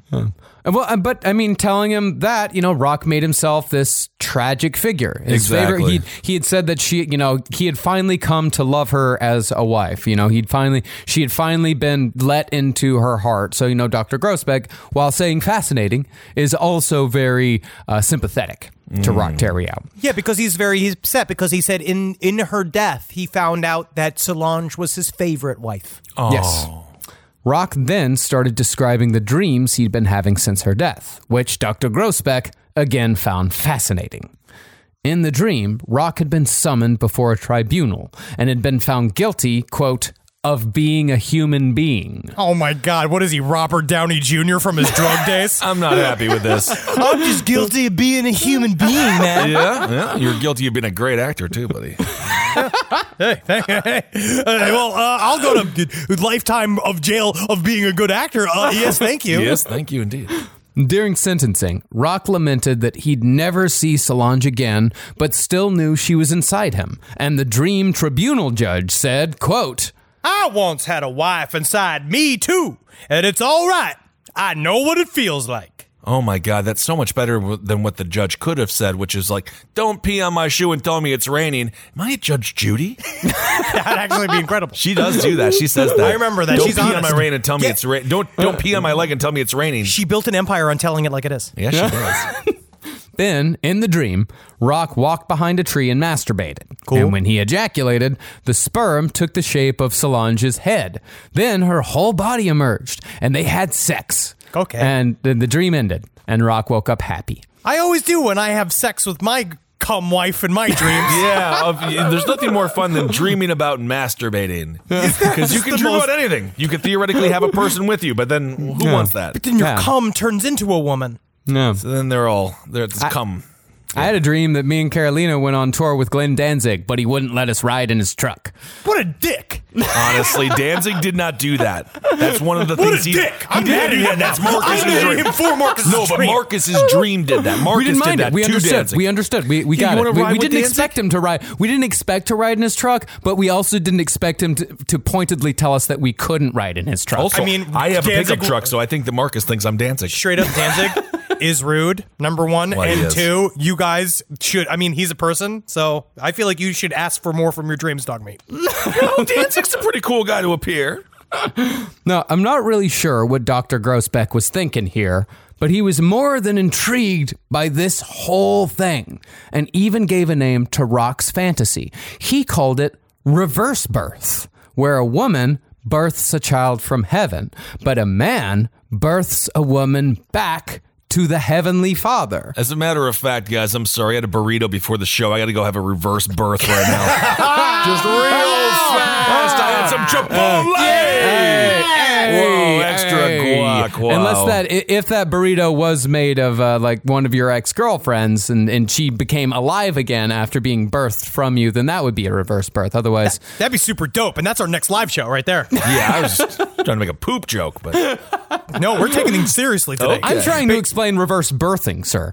And I'm picking up what you're throwing down, my friend. Was because this is so Jungian. Yeah. He's a Jungian psychoanalyst. So he came in with this dream. So this reverse birth thing is very Jungian and it's very like symbolic, but he's also a Mormon. So there's this also kind of actually hyper literal way he's taking it, because then he uses his Mormon thing and this concept of when you marry a woman, you basically help her get closer to God, because women can only get super close to God if they have a man's help. Oh, yeah, especially you always when the need a Mormons big stinky dude to just lift you up. Yeah, get you Gotta there. get you up, hoist you up. And so, but the problem is that when he said this all very floofy and fascinating. Oh, this is fascinating. But Roch took this seriously. I feel like Roch took a lot of stuff way too seriously. Very seriously. Yes. Well, this is from the doctor's own notes. See, Roch. It's amazing. Roch has I want to punch you so freaking. No, I'm a doctor. Okay. Roch has this idea that Giselle will enter through his belly, just like Solange, and be implanted in it, and even all the other 6 wives. That's why Roch, in many ways, feels that he cannot die until they all have died, because he has got to go through the process with them and birthing them to get them into heaven. This is a remarkable cycle and opens up many implications. Fascinating. David Icke is more of a political historian than you are a doctor. It is just, my feet are getting bigger. I don't even. My hats don't fit anymore. Right. I'm so fascinated. Have you ever, Doctor, did you ever ask, like, what happened to Solange at all? Or did you ever follow up or anything? Be like, well, that's so kind of weird, this healthy woman just died. It seems like a lot of people are dying on your commune. Have you ever followed up, or you just... Who? The reverse birth, the jizz? The reverse birth is one of the most fascinating concepts I've ever heard of. All Dr. Groesbeck really did was fuel Roch's delusions. He gave him permission to think of himself outside of the bounds of law and reality. He named him a shaman. He named his delusions, and he validated every goofy thought that came through Roch's head. He gave him the tools because he said, oh no, I recognize this. And so now he's just like, a doctor told me that all of this is fucking great. Right. And actually, he went as far as to say it was fascinating. It was really Roch. That's amazing. Well, the doctor was talking about, of course he was talking about reverse birth metaphorically. He was talking about it metaphorically. He was talking about it spiritually. Yeah. Roch took it literally. He told Giselle that Dr. Groesbeck had told him that he was probably pregnant with Solange. It's in me. I have a baby in me. I'm like Arnold Schwarzenegger. You are. Remember that movie Junior? I think it was called Junior. Really fun. I thought that was in Total Recall. I've seen Junior. It's my favorite film because I just think about Danny DeVito putting the baby inside. No, Danny DeVito's in Junior. This is Henry speaking. And Danny DeVito said a whole thing where he fucks him and puts the baby in him. That's not true. But it should be. All right. What do you know? Yeah, he's on the cover. He's on the poster. He's the doctor. He's the OBGYN in that. Yeah. Really? Yeah, he's the OBGYN. Yeah, Emma Thompson. You imagine being a woman. You're pregnant. You're exhausted. You open up the door and Danny DeVito is your OBGYN. I would be thrilled. I don't think so. You're not supposed to be able to go inside of the woman, your entire body. That's how you make sure the baby's safe. I guess so. There's plenty of little OBGYNs that I'm sure do a wonderful job. Oh, yeah. I'm just saying not Danny DeVito. I think the tinier the better because you don't want big ham hands going in there. No. Well, we would know. Well, I'm sorry, Marcus and Henry. I expert Zabrowski. On women and pregnancy? Yes, of course. Now, from Dr. Groesbeck's place in Salt Lake City, Roch swung back by Bigwater for a visit to Alex Joseph, so America's first libertarian mayor could perform a ceremony that would seal Roch's murder victim to Roch for all eternity. Freedom. But that's where it's interesting because he wants the other wives they were kind of like, he thought that if he got everybody legit married, he could like get everybody back into the pocket. Right. Yeah. Because people are starting to get freaked out because he murdered this woman with a bunch of amateur surgery in front of them. So people in the cult are starting to be like, this is getting wicked. Yeah. They're getting jittery. Okay. Yeah. People are definitely getting jittery. Well, on the fourth day of Roch's stay with Alex, in which Roch was just freely handing out Anthill Kids brand maple syrup to anybody who wanted it, he was married to the woman he'd killed just a month before, draped in the bear fighting a beehive flag that he'd made out on Burnt River. Oh, my God. Then he got married 3 more times, renewing his vows to Giselle, marrying Gabrielle in absentia, and sealing himself forever to Gabriel Nadeau, the multiple sclerosis patient who died in a tent at their first commune. Then Alex made Roch a king. In a 30-minute-long ceremony, Alex appointed Roch to the office of elder apostle and king over his lawful realm. He handed over a certificate of ordination and appointment on behalf of the king of Israel, and Giselle placed a crown on Roch's head as Roch sat on a throne. I wonder what the neighbors are doing. I want to say, just go check on your neighbors. Make sure no one's becoming a king real quick. A crown is cool, but the coronation is difficult. Right, and you have to understand, like, you're just a person. You're just a person. But this story, according to Alex, he kind of did this to get Roch out of the house. Mm-hmm. Like, that was his thing, is that he was like, oh, I'll go through this. But I feel like in his way, Alex liked being someone else's like confessor and mentor a little bit. And there was he got off. I fed the ego. Yeah, like making other kings. The cult leader would go to him for advice. I mean, that's a pretty big deal. Well, it also, I think, it seemed like Alex Joseph very much enjoyed feeling superior to other people. No way. America's first libertarian mayor? There's no way he's got a sense of inferiority building inside of him. Well, you are.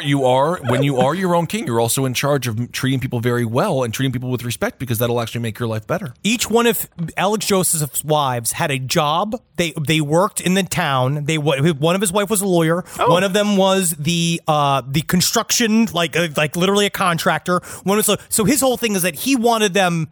He's doing Sounds like he actually had strong women around him. He truly was doing it the old-fashioned way, where he was marrying women that were also a workforce. So they were working all in the town. He was working because he's a contractor and mayor. So he was working on the town, and they all had their little jobs. And they had real careers, but it was very strange. It's the way that worked out is very interesting. And he died peacefully at 62. Well, that's great. And if anyone is a polygamist out there, again, as Henry sort of alluded to, but yeah, I mean, that's as far as a lifestyle goes. I'm sure you can have a fine lifestyle. The problem is when you marry them when they're 14, that's when it's bad. That's the problem. That's when it's bad. Yeah, and the YouTube comments on the video about Alex Joseph had many people saying like, I remember this guy hitting on me when I was 12. Yeah. No. That's the problem is that it starts with pedophilia. Right. And it's always that's that. All the of problem. Half the wives were married before they were 15 years old. Well, I didn't see that in the episode of Sister Wives. I didn't see that. No, they cut that part out. That guy seems exhausted. But just before Roch and Giselle left Bigwater, Roch talked with Alex about the fact that the government was more than likely going to come and take away the first child born on the commune since the kids were taken away, because Francine was 8 months pregnant. It's not like Roch stopped fucking and making children after the kids were taken away. But it seemed like a lot of to be honest, the drinking kind of took over. So he wasn't really fucking like he used to be. He was mostly drinking and ranting. But he had 2 new pregnancies on the commune that happened after the kids were all taken. But this is Alex and Alex is kind of sniffing. Like this thing was just being like, you might want to leave that kid with us. Yeah, because he offered his own place as refuge. He said if Francine was brought down to Bigwater to give birth, then they would take care of the child, and the government wouldn't get a hold of Roch's baby. Because Alex Joseph had his problems, but as far as cult leaders go, he was one of the better ones. I guess. Mean, it's just weird when you're like, yeah, she can come and give birth here, but then Roch is also like, oh, great, do you mind if I do a reverse birth right now? And then he just takes his pants down and starts jerking off until he comes everywhere, and then he's like, look at the reverse birth. No, it's just weird how it's kind of funny in a way that Alex Joseph looks good in this story. But they're all complicit in their own strange way. Oh, yes. Yeah. Well, Roch thought this was a great idea, and he made arrangements.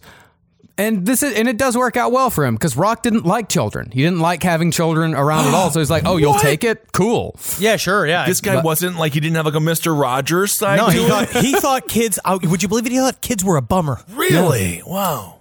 But as he was leaving, he gave Alex a disturbing non sequitur. Right in the middle of a conversation, Roch looked right at Alex and said, quote, you know, the ultimate religious experience is for a man to eat one of his male offsprings.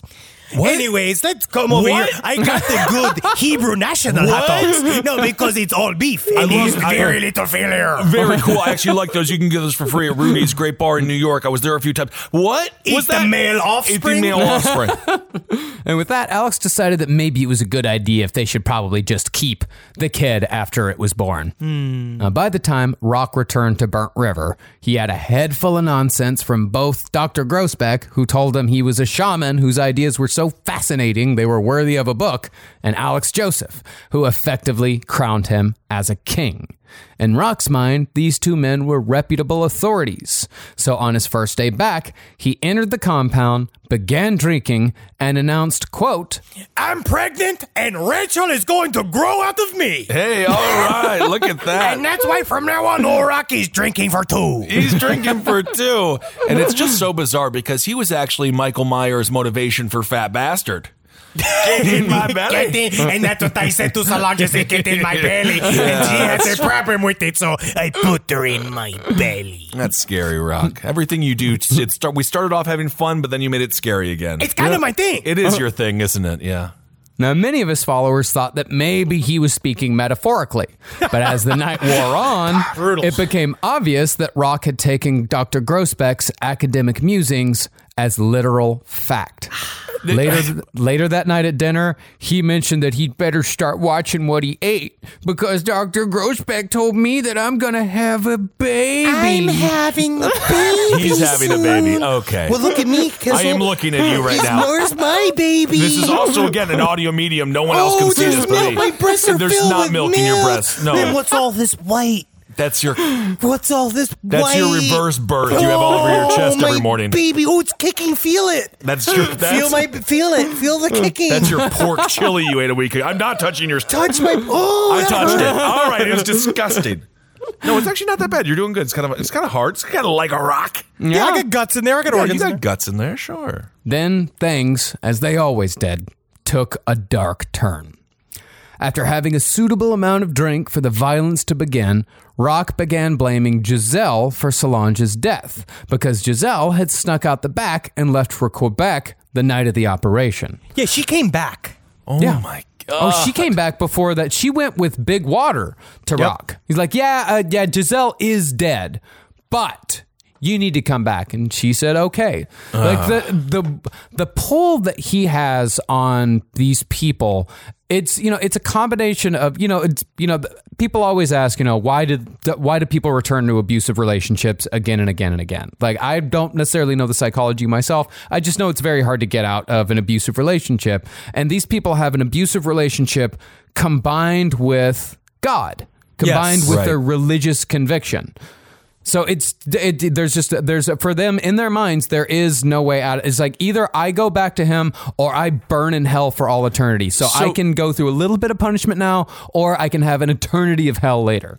I feel like we're also missing a really big, crucial question in here, which is how bad is Quebec? If everybody is beautiful to Quebec, it is literally one of the most beautiful cities in the world. So it's a province. Montreal is a beautiful city. Maybe Quebec isn't as good as this commune. I don't think so. I don't know. You also, and you remember what we've talked about time and time again with cults.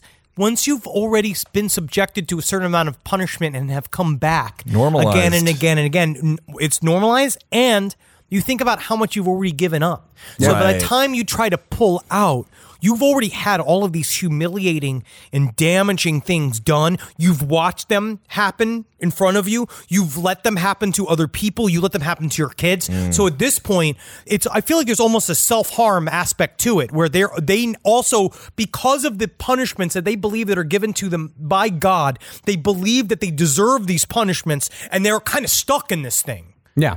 And they also are worried for each other. They've grown they've all been living together for, 10 years by this point, and these communes completely isolated from the outside world, unable to talk to anybody but each other. And so they're worried, if I don't go back, he's going to hurt them even worse. So they go back to protect their friends. Well, that night, Roch ordered Maurice to scalp Giselle. But Maurice said she couldn't do it. Roch then ordered Nicole to take the job. And without hesitation, Nicole just said, sure. Because there were some of these women who never ran away. And never ran away and never, ever did anything contrary to Roch's wishes. Yeah, they were in lockstep. Solange was one of them, and Nicole is another one of them. Nicole hacked off all of Giselle's hair with a butcher knife. And once Giselle was bald enough and bleeding from all the accidental cuts, Roch took the blade and sliced open the vein on the top of her head. And then he passed out for the night. Oh, what an exhausting day for him. It was a big day. Oh, gosh. A few days later, Roch ordered Claude, for reasons known only to Roch, to exhume Solange's body. Roch said that when they removed the lid from the coffin, Solange's face looked as if it was frozen in the act of screaming. God. It was not a peaceful corpse. I don't want to think about it. Fucking Christ. That's horrible. Oh, it's going to get a lot worse. Yeah, this was one of those. When I remember when I first read that, when they said when they pulled the corpse up and their face was into screaming, locked in screaming, I was just being like, well, better watch some Riverdale or something. I need some kind of to get some kind of palate cleanser. After I'll this. change your face around if it looks like you died too sad. Yeah, Henry. push my lips. Push me into a smile. Yeah. Push me into a smile. What's scarier? I don't even know. Yeah, died with yeah. That's what I guess. That's what you get for using Brand X. Ooh, Joker. Well, once the body was back in the house, Roch ordered Gabrielle to douse the body in vinegar, open her stomach, and remove the uterus and kidneys. Once the organs were out, they were placed in a jar, and Solange's body was reburied. For 4 days following, Roch took out his anger on his followers, beating them, throwing knives, firing the rifle in their general direction. He told them that everything was their fault and that God was asking for all of their deaths as punishment for the death of his favorite wife. From the followers' recollections, they were just numb. They were just shuffling through the entire experience like robots, just taking orders in a haze and showing no emotion. Like he'd shoot a fucking gun at them and they just sort of duck and just keep moving. So it seems like he just he completed. He got them. It's over. Like they're gone. They are gone psychologically. Right now. Yeah. Yes. They said they were vegetables was another word they used to describe themselves. Yes. Then on the fourth day, you are what you eat. Oh gosh, I'm having fun. At least we're having fun. It's always important to have fun. Remember we said that before the show? Yeah. Remember the three of us? We said this. We're like, this is going to be a dark episode, so we better have fun with it. We're going to have fun with it. Because That's things have changed. I think as a human race, I think we have done better. I think we're doing better than this now. Shut up! You shut up! Then, on the fourth day, Roch ordered Giselle to dig up Solange again. Now, by this time, decomposition had set in pretty hard. But Roch declared that for some reason, the corpse needed a lobotomy. So, Jacques drilled a hole into the corpse's skull and opened it further with a knife. And then Roch masturbated into Solange's brain in front of everyone. And the corpse was reburied. Why do I do, though, weirdly enough, because you had the dream about Danzig, why do I feel like this is a Glenn Danzig idea? Why do I feel like... Because he kind of named... I mean, in songs like Bullet, like he kind of name checks these sorts of, like, he talks about brains and semen a lot, and it's... do you think he talks about semen a lot. Because he's overcompensating. I feel like he'd do this. He's got a micro. I think he'd do this. Well, I don't think he has the hands small enough to jerk off. Then, 2 days later, Roch had them dig up the corpse again. Roch, I'm just saying, this season 8 of us digging up Solange is just getting a little bit old. Are you trying to tell me it's jumping the shark? Please, just do something like the Fonz. That's a great idea, like the Fonz. Yes, if the Fonz was here, I'd cut a hole open in his fucking skull and I'd jerk off into it. Well, that's a weird episode. By this point, Giselle had reached her limit. Finally, she convinced Roch to cremate the body to prevent further mutilation by framing it as Solange's last wishes. Like, she wanted to be cremated. Why don't we do that? Why don't we do what she wants? She didn't want to be corpse fucked? She didn't write that into her will? Oh, God. She didn't want to be fucking bukkakied from the grave? This is, all right. But before the body was burned, Roch ordered Gabriel to remove one of the ribs. He wrapped the rib in leather, attached a chain to each end, and wore it as a necklace everywhere he went from that day forward. It's a weird week here at Fashion Week. As you'll see, Roch, what's your new line? It's called Solange. Solange, oh, very cool, like Beyonce's sister. Oh my God, Beyonce is a sister? Solange, what Solange are you wearing? Oh, it's a chunk of a woman. This is... too hot for the runway, huh? It's pretty hot. Well, as far as everyone else went, after the cremation, they were ordered to sift through the ashes, and each member took a chunk of bone from Solange's cremated corpse. But that wasn't the end of it. Well, in a perverted way, if everything was peaceful and wonderful, I can understand having a part of the person. Anyway, everything is perverted. Yeah. I understand. Okay, got it. Yeah. Finally, Roch put the rest of the remains in a jar of olive oil along with a picture of him and Solange. And on an almost daily basis, he took the jar out into his Audley sanctuary and masturbated into it, convinced that this would one day bring Solange back to life. Oh, my Rachel, you're going to have a sister. I make her in my little baby cauldron. Yeah, I'm actually happy I can mention this. I wanted to mention Integrity Farms. I've been watching a lot of South Park. Apparently, Randy, this actually kind of works because he came all over the pandemic special. I remember that episode. Oh my God, you have got to see it, Henry. It's the best. You'll love it. But to get back to what we were talking about, I know we try to distance ourselves emotionally. It's disgusting. And try to move on. Yeah. But there's just something about... You should bring us right back to it, It's just something about this detail that is just so wacky. Yeah, wacky. This is the detail that I sat and thought about for a bit, trying to decide, where does this idea come from? Is this a performative thing? Is this a narcissistic thing? Is this a true mental illness, like true delusion? How far has he gone? How does he get to this point?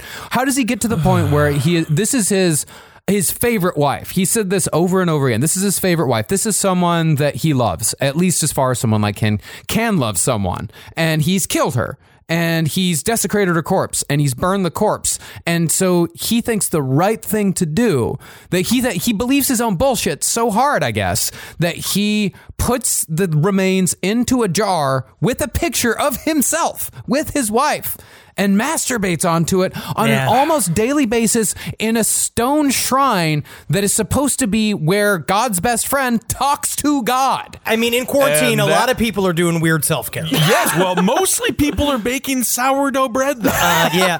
This is a... Which actually does take olive oil. It does. Interesting. That would be come in it, though. That would go over to your house and you're like, it's sourdough. That would be a very sourdough. Yes.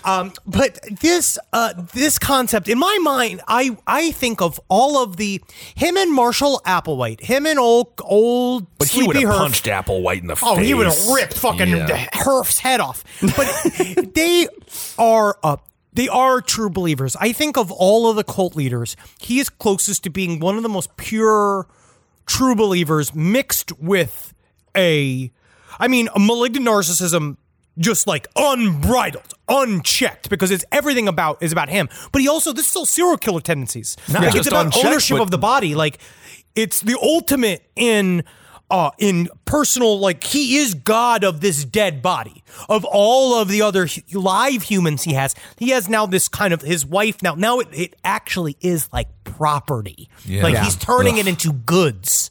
But I don't think he's a true believer because he can be... Because he can, as we'll see, he flips out. He drops character all the time. As we'll see again and again, like he drops character.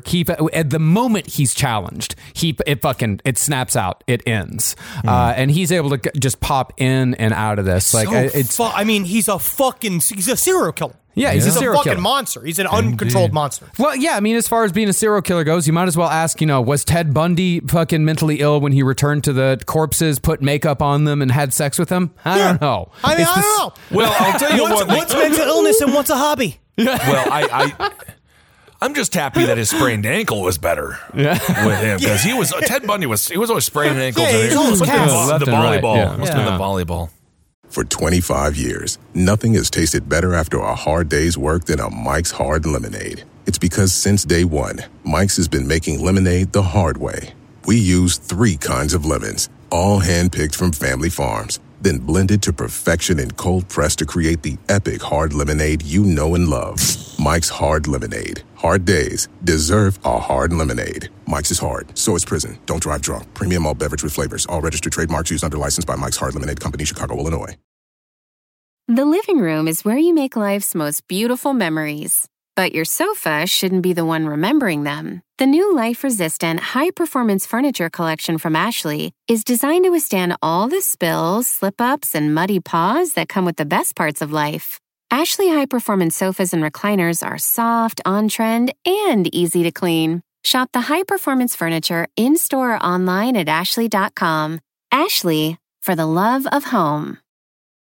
On this episode of Plant Killers, we'll explore one nation's most notorious fruit and vegetable killer, bad dirt. What makes bad dirt so bad? The answer? The ingredients. But fear not, true crime enthusiasts. This story has a happy ending. New Miracle Grow organic raised bed and garden soil. It's made with quality organic ingredients from upcycled green waste like compost and aged bark. Unlike the other guys who can't say the same. Looks like bad dirt's murdering days are over, thanks to Miracle Grow. Join us next time on Plant Killers. Now, soon after the desecration of Solange, Roch returned to Bigwater and Alex Joseph with Giselle, Chantal, Nicole, Maurice, and Francine. Also, Francine could deliver her baby away from child services. Somehow, Roch had gotten even weirder since the last visit. The death of Solange had changed him, and he kept talking about, quote, compressed spirits in broken English while touching what was, unbeknownst to the people at Bigwater, his murder victim's rib hanging around his neck. Just what's that? To be honest, I could end up wearing a rib around my neck, but it's going to be a pork rib. Oh, that's fun. Roch even tried his doctor routine on Alex, urgently telling him that he needed to give him heart surgery that very second. No. And if he didn't operate... The answer is no. And if he didn't operate immediately, Alex might not last the night. Yeah, but the first libertarian mayor knew that the only person he wants working for him is someone that he's paid entirely for himself. There is no rule against great proper surgery within the libertarian community. When Alex politely declined, Roch changed tack and said that he could provide him a different kind of very special treatment, a very exclusive and very expensive massage therapy, only known to the best doctors in Europe. But Roch would do it for free. It's called the Robin Dog Freedom. Freedom. Robin Freedom. My semen's free. Well, this, according to an interview that Alex later gave, is how it went. All right, I'll tell you how it went. So he comes and he does this body massage, right? And it involved putting pressure on my chest and arms and legs. And this guy is really good. I mean, good. I would have hired him to give me weekly massages. I coughed up some brown residue. I thought it was shit from my butt. Really? That's how far he worked it up. But I coughed up this brown residue. That is from the quote. But when he was done, he leaned over and he says, "Now, isn't that worth an extra $5? How about a little tip?" Which is true. He literally got done massaging him, and he was like, "Okay, now that it's done, how about a little tip there? I'll give you a little money." How about a little tip? Like a Spider-Man on the Walk of Fame in Hollywood, just demanding money. I hugged your kids. Now give me money. Okay. What was strange, though, is that where before, Alex had been trying to get his wife Boudica pregnant for 15 years. Wasn't working. But after Roch applied his magical massage, conception was achieved just days later. Oh, interesting. You see, the key is that the semen is normally at the back of the balls. Right. Which is why what I like to do is I like to squeeze the semen, not unlike a toothpaste. And then I squeeze the semen up towards the top of the shaft because that's where the fun kids hang out at the back of the classroom. Of course, we always tell the jokes. Fun. Yeah, they're the one. And a lot of times, the class clown, he is the wisest of all. Yeah, that's what I've heard. So I was voted class clown. So was I. Yeah. Routed Me too. I also was. Really? Yeah. You were voted class clown? Yeah, and wittiest. I was voted. I was the loudest and the rowdiest. Yeah. Alcoholic. I was fun. I was the class clown, the loudest and the loudest and the rowdiest, and I missed class rebel by 1 vote. It went to my friend Tyler. The drummer. We know the story, but he was quiet, and that's why you were always bitter about him. Yeah. If this tells you something, I got both class clown and teacher's pet. I knew just how much to toe the line. Anybody hey, who Mr. Parks, you want to get the Teacher's Pet Award this year, don't you? Yeah, why don't you come into my office and we'll make sure to... I'll do just about anything to be Teacher's Pet of the you Year, will, Mr. Sanderson. Yes, that's great. They just called me Teacher's Pet because I knew some of the answers sometimes. You were valedictorian. Yeah, I was. I knew all the answers. He literally all the time. just didn't say the South won the Civil War. And then they were like, "You're the smartest, although you're also a bastard." There were a couple of smart kids in there with me. Of course. A couple. Of course. Yeah. So soon after the massage, Francine gave birth, and Roch ran around the compound covered in Francine's blood, ranting like a lunatic about the miracle of childbirth as he held the newborn above his head. Alex Joseph literally was awoken by a blood-covered Roch coming going, see? But then he's like, I don't understand how a man who's had fucking 23 kids can be so excited about childbirth. He's done it 23 times. That's literally what he said. He's getting loopy about having a kid. He done it fucking each time is an exciting experience, I would assume. No, Alex Joseph was like straight up, those kids were workforce. They just went right into the fucking, they were at the quarry. As was his freedom to do. You don't need child labor laws. Those kids are free to choose to work. The only child labor laws that should exist are laws that make children work. Isolate that. Well, after the child was born, Roch started saying some concerning shit. Oh, yeah. Yeah. I can see that. I can see it starts to get concerning now. Yeah. While talking to one of Alex's wives, Roch admitted that one of his wives had recently died. Just kind of let it slip. He gave a minute-by-minute account on how they buried the body, then a point-by-point review of everything they'd done to the body.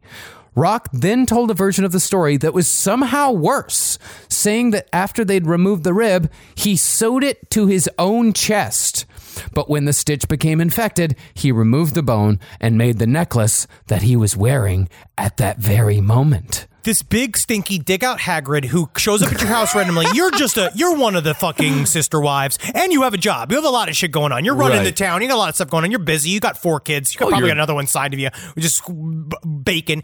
And then Roch thinks he's telling you a fascinating and hilarious story where he's legitimately being like, and would you believe when we dug her up, it looked like she was screaming. That's what they said to me. I was like, oh, it kind of looked like, honestly, it looked like she was singing. And he's in singing, just controlled screaming.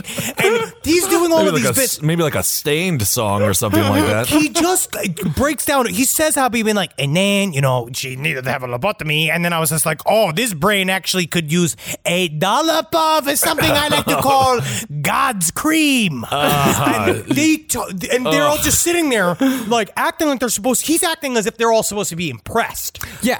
Because when he told this shit to Dr. Grossbeck, that's why this guy is horrible. His whole reaction is just him going, wow, amazing, and just writing it all down like it's like he's Jimmy Fallon telling him old funny stories from SNL back in the day. Oh, funny indeed. Well, Roch assured Alex's wife, these are magical rituals. They're designed to generate spiritual power. There's nothing to worry about here. This is all super cool stuff. Dr. Grossbeck told me it was super cool. He loved it. He said it was fascinating. I will never go against Grossbeck. Ever, ever, ever. Well, it was about this time that Alex started nudging Roch and his wives out the door. Why don't you get out of here?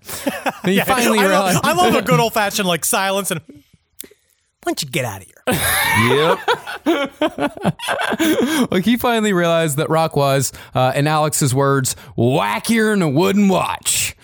Yeah, he is pretty wacky. A wooden watch is actually quite not wacky. Well, now it is. Nowadays, because now wood is back. It's like in vogue. It's fun. Yeah. Wackier than a wooden watch. But then that's an indictment on a wooden watch, isn't it? He said that he was a wacky. Wooden watch, I'd say, what the hell are you doing equating me to Roch? He heard a story where he said that he removed his dead wife's rib from her rotting corpse and he sewed it into his own. It is wackier. Because honestly, that is a lot wackier than a wooden watch. Yeah.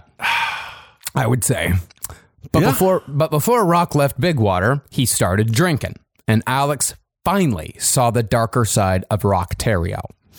See, one of Alex's wives had a toothache, and Roch volunteered to pull it. Uh-oh. But when he gave her a mixture of different types of liquor for anesthesia, he just put vodka and whiskey and tequila all in one big fucking jar. This is what I like to call a Quebecois iced tea. Oh, really? Well, he gave her too much, just as he'd done with the baby he killed. And she got sick. She just got sick. She didn't die. Okay. But while she was recovering, Roch, who had been taking a couple of tipples of the liquor while he was giving her the liquor, he went to Alex's office, where Alex watched Roch hold court with his 5 wives, getting steadily drunker and drunker. Soon enough, Roch decided to challenge Alex to a test of their manhood. Oh, no. When Alex refused, Roch pulled out his dick and waggled it around. I figured it was going there. Yeah, it does. He's very predictable. Yeah, very predictable. Started bragging about his magic wand. That's what he called his dick. Mm-hmm. Yeah. Then Roch decided to show Alex how big of a man he was by showing off all the scars he'd given to his wives. He made Giselle, who was still bald and wounded from the scalping, he made her take off the scarf that was covering her head. Then he barked in order to show off the scars on her stomach and legs while he's laughing like it's the funniest thing in the world and laughing like, you want to see how you treat your wife? This is how you treat your wife. And when she called him cruel, he punched her in the face. And that's when Alex stepped in. Alex wouldn't take in this shit. No. Alex, who was a particularly large ex-Marine, picked Roch up by the groin and threw him into a chair in the corner of his office. He then pushed a button, and within moments, 2 security guards had guns trained on Roch Thériault's head. Woo! Truly challenged for the first time in years, Roch immediately backed down and began whimpering. His eyes bugged out of his head, and he said he would do anything Alex wanted in that moment. Just don't hurt him. Oh my God! What? He's a bitch. Oh, I hate him. He's a bitch. This is why he's not a true believer. He is not a true believer at all. He is a bully and a coward. Alex kept watch over Roch until he sobered up, then told him to go back to Canada and never come back. Roch complied and left behind Francine's baby, who from then on was raised by Alex's wife Joanna and grew up in Bigwater. No clue who her father was. Great. Yep. No need. Nah. Now, the incident at Bigwater, coupled with the death of Solange Boyard, was a turning point for Giselle, and she started traveling back to her parents' place in Quebec more and more often. This, of course, filled Roch with rage, and he let his feelings be known in one of his journal entries from this time. Nothing or no one will ever be able to make me suffer again and cause me pain in my body. Not my women, not my children, not my friends, not Mr. Everybody, or the pretty and grandiose Lucifer with the large vagina who gave birth to millions and millions of demons. I curse her with all the strength of my heart, she and her bitch early posterity. Yeah, I hate Mr. Everybody, too. And I hate grandiose Lucifer with the large vagina. Large vagina. But birthing everybody there. It is interesting. We don't hear about a female Satan very often. I guess that's his view. It's usually a succubus. Because, so because I think he doesn't like women. Am I supposed to say, you go, girl? Yes, you actually are. Okay, let me prepare. Yeah. Okay. You go, girl. All right, Satan just birthed another one. But even though Giselle seemed to be the focus of Roch's emotional hatred, the woman who bore the brunt of the physical torture after the return from Big River was Gabrielle. Now remember, Gabrielle was a nurse prior to her time with the cult, and Roch always saw her medical knowledge as a threat to his own DIY style. And also, as Henry said earlier, most of the cult members were silent most of the time. Yes. Gabrielle was the one who talked back. Yes. Don't HGTV DIY this. Do not do it. What are you talking about? DIY style. Yeah, that is the most... Do it yourself. He did it. He taught himself. That's like when you didn't get have to a go to fucking light bulb out with a potato that I was talking about. Life hacks. I'm talking about life hacks. DIY is I don't know if that's really how we describe Roch Terrier surgery. You didn't have to go to a fucking seminary to be a priest. You didn't have to go to medical school to be a doctor. He's fucking DIY, bro. Again, libertarian freedom. Freedom. Yeah, no, people don't need fucking rules or certifications. DIY. Well, honestly, and this whole scenario does remind me of the show Good Bones from HGTV. Oh, no kidding. I like that show. I've also really gotten into Good Home. Or Old Time. Fun Home? They're all you just named 3 different shows that are all on HGTV. Old Town. Hometown. I think it's called Hometown, but I have been liking that show, actually. Well, in Roch's view, Gabrielle was a mouthy, arrogant she-devil who liked to be the center of attention and acted as if she was better than everyone else. Therefore, as it is written in Savage Messiah, Gabrielle was a threat to Roch's dominance. However, Roch's terrible treatment of Gabrielle began long before Solange's death. Besides the tortures mentioned earlier, she was also the follower who usually got the feces in the face punishment, and that'd been going on for years. And at some point, I bet you kind of get used to it. I don't think you ever get used to getting flung with shit. I don't think so. I think we could talk to a janitor right now, and at no point would they.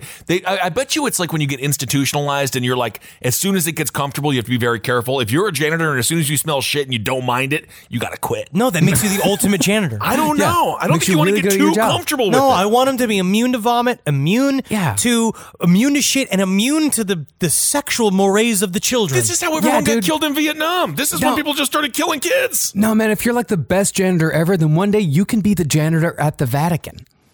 That's you huge. Imagine the amount of shit. Well, perhaps the worst incident prior to 19... Vatican's janitor is a really funny show. Kiefer Sutherland is actually going to be in it. But the thing is, he looks just like the Pope. We find out the Pope had sex with a bunch of kids. We got to get rid of the Pope. We got to switch popes. Janitor, the Vatican janitor, secretly the Pope's son. Secret Pope. Oh, wow. Don't give these ideas away. I don't know. Quippy is going to pick this idea up. Or perhaps the worst incident prior to 1988 came a couple of years before. In 1986, Gabrielle had suffered from a prolapsed uterus after giving birth, and the constant manual labor had caused the organ to droop 3 inches down out of her vagina. It's so fucking awful. It's just like, because to be honest, that you work so hard that you get the scoot. I don't know. You work so hard that shit is falling out of your pussy. I'm so upset. That's not. It's the worst of all. I don't know why this one really fucks with me. It's just something about the uterus going, Get me out of here. Get me out of here. That I'm really exhausted. freaks me out. Yeah. But Roch refused to let her see a doctor, insisting that he could fix it himself. No, This is he bad. can't. Honestly, guys, this is a fucking straight up warning right now. If you're a woman, I'd say cross your legs or draw a bath. Yeah, you're not going to like this. First thing he tried. So men are going to love it? What's I'm going going to say on the women are going to dislike this as much as we dislike the testicle stuff. I'm empathetic enough to understand that this would be uncomfortable. I don't need a vagina. Yeah. Well, the first thing Roch tried was making her lie down on the table. And then he just punched the uterus a bunch of times. The punching just technique. punched it and then tried to force it back inside her body. Yeah. When You that can't ever didn't- just fucking punch out it. No, you can't. Yeah, no. When that didn't work, he carved a cone-shaped piece of wood, jammed it in her vagina, and attached a harness on her waist to keep the uterus from falling out again. Oh, my. Oh, all right. Yeah. Okay. She lasted about a day with that before she slipped away from the commune and stayed at a neighbor's house, the Dudmans. But I feel Thank you, Dudmans. It's the only thing that family has ever done well is they don't leave their house. But if you're like, I love the Dudmans. I will say, if you're like our friend Nadia White, if you actually had one of those things harnessed, like one of those, like a dildo that had a belt attached to completely it, different. that would be, she'd love that, and that'd be great, right? Like think of a thing, like I could see how you'd like it, but if everything is going south, it's not good. if you're getting gut droop, I don't think it's going to work as a cork. No, I don't think so. But, Gabrielle ended up returning. And over the next year, Roch tried various techniques to try and cure Gabrielle whenever the fancy struck him, including an attempt at fixing the problem by tying a string to the exposed portion of the uterus and yanking it like it was a loose tooth. Again, it's not a pork roast. Just stop with all this. It's Side stories, lpotl@gmail.com. If you're a doctor, just shoot us an email. How do you actually fix this? Because we know what not to do. I heard one way to do it is that if you light firecrackers at her feet, the uterus in fear will actually go back up into the body. But again, I'm a comedian.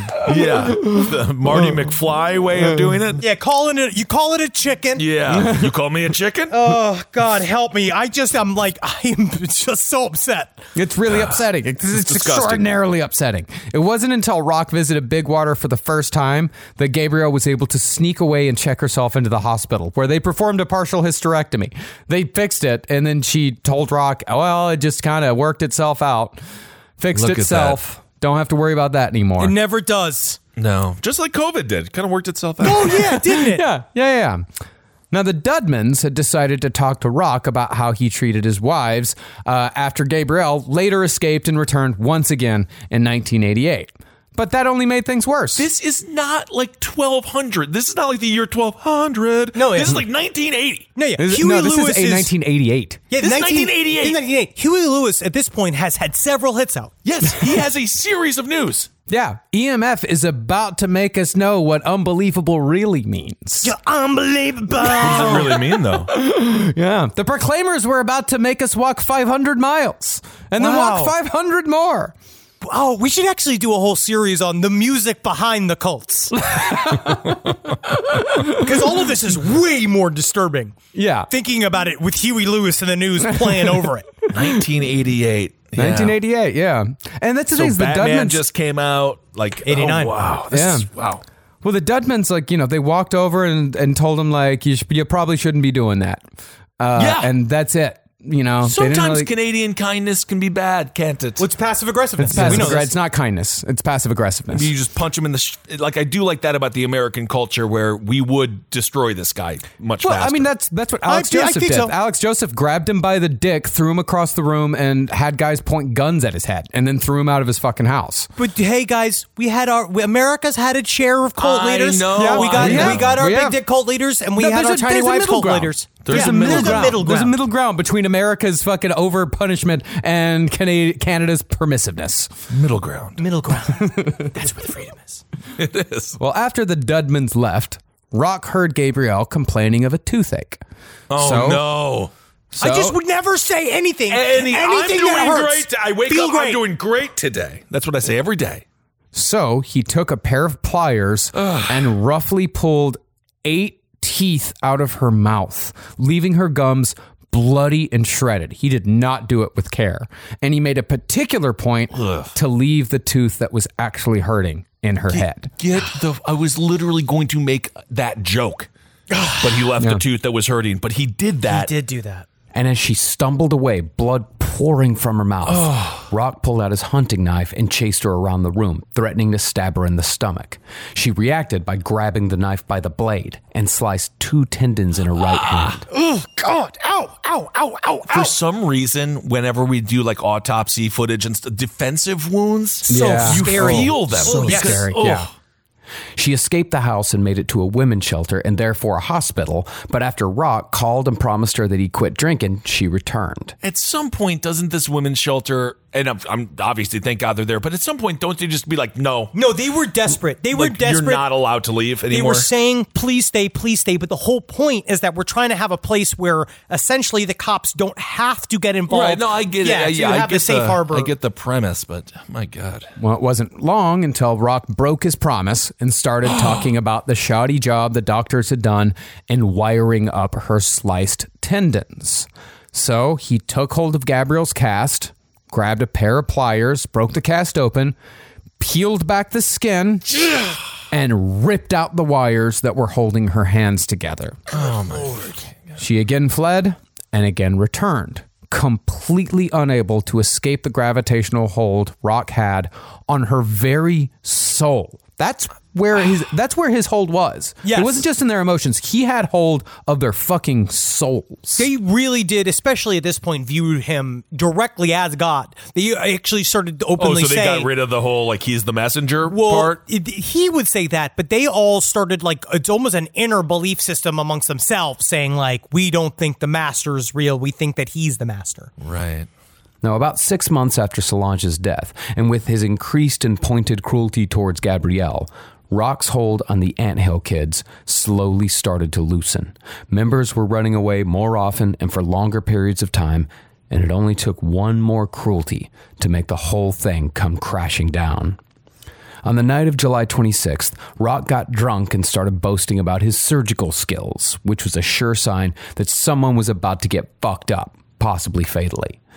Giselle snuck out to hide in the forest, and Claude, Francine, and Maurice soon followed.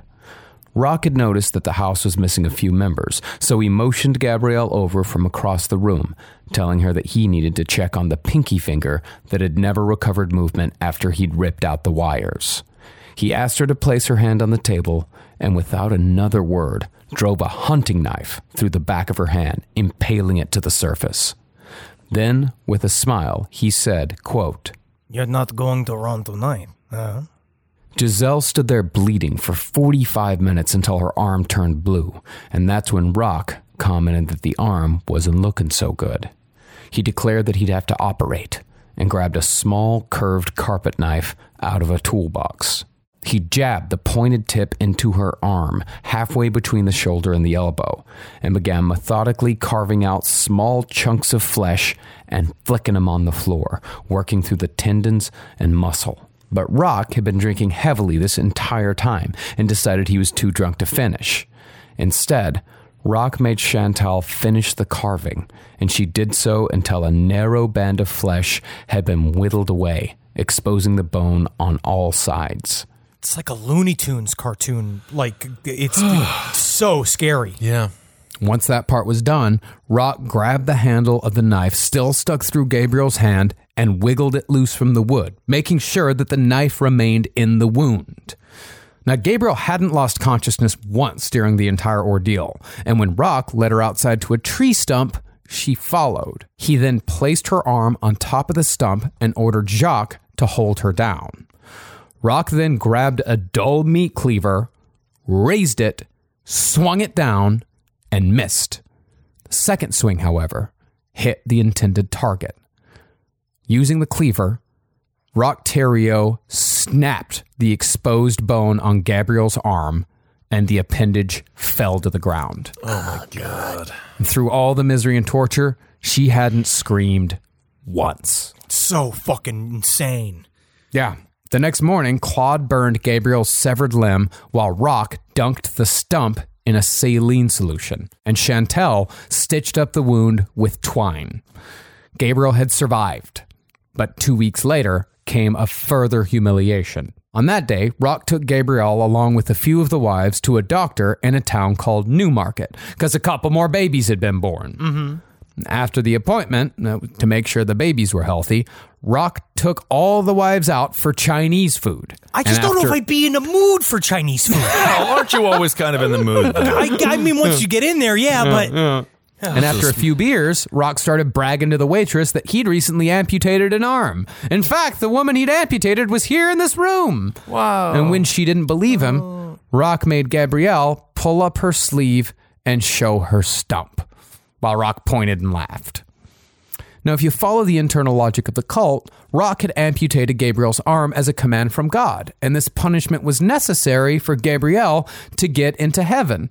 In fact, when a couple of the cult members had returned after they ran away that night, when they returned and Gabriel's arm was missing, they were like, "Look, don't worry about it." She said, "Look, don't worry about it. Roch, Daddy took care of it. Pappy took care of it. It's fine." But she was totally, because she thought it was like, I need this. I'm supposed to have this. Yeah, I'm supposed to have this. I'm getting the punishment that no one else is getting. Therefore, I am more holy than everyone else. Yes, because then they brag about being punished more than everybody else. But bragging about the amputation and joking about it with the waitress, that served no godly purpose. That was just cruelty for cruelty's sake. And that night, Gabrielle ran away and slept behind a dumpster. She made her way to a shelter, but was soon found by the ever-loyal Jacques, who took her back to the commune. 2 days later, Roch announced that the remaining 6 inches of Gabrielle's arm was rotted with gangrene, so another operation was necessary. Oh my God, gangrene. She has the New York Jets on her arm. Wow, that's fun. I'm trying to do anything. She's missing her arm. I'm thankful for you. The whole thing is bad. The whole thing is bad. Yeah. You're right. Yeah. He pinned Gabrielle between his legs and cut 3 chunks from her stump with scissors. Oh, God. It's the equipment. It's childlike, too. Again, it's what we talked about. It's weird. It's like a child playing with toys mercilessly. Yeah. Then he cut a 2-inch chunk of flesh from her right breast, explaining that he'd done this to, quote, redirect the infection somewhere else. It makes all the sense in the frickin' world, doesn't it? Then, for reasons he didn't explain, he whacked her on the head with the blunt side of an axe, leaving a large gash. Gabrielle fled to the forest and spent 2 nights sleeping on the ground, and awoke the second day to find that a swarm of insects had laid eggs in the open wound on her scalp. No, it just doesn't get worse. Done without that, it literally is the worst shit I've ever heard. You become the Oogie Boogie Man. Oh my God. That's not good. It's not good. No, you always want the insects not to be inside of your brain. You know what? I'm going to go as far as to say it's only barely fascinating. Yeah. Wow, doctor. Wow, doctor. Guess what? It's not over yet. Well, Jacques again found her and brought her back. And Roch ordered Jacques to cut a 3-inch section of a drive shaft from one of the junked out vehicles parked in their front yard. As Jacques did what he was told, Gabrielle was stripped naked and her left arm was tied to her ankles. And as the rest of the cult held her down, Roch heated up the chunk of drive shaft with his acetylene torch until the metal glowed red. He then jammed the burning metal into her stump again and again. But since he was so drunk... This is how they made frickin' Candyman. Yeah. But since he was so drunk, he kept dropping the heated metal onto her body. And by the time he was done, her torso was covered in black burns from every time he dropped it. Okay, so how much of this does he actually remember? Because it seems like he was blackout drunk. Well, we'll talk about that. There are quotes to talk about it because he definitely he blamed it all on the alcohol. We'll get into it. Yeah.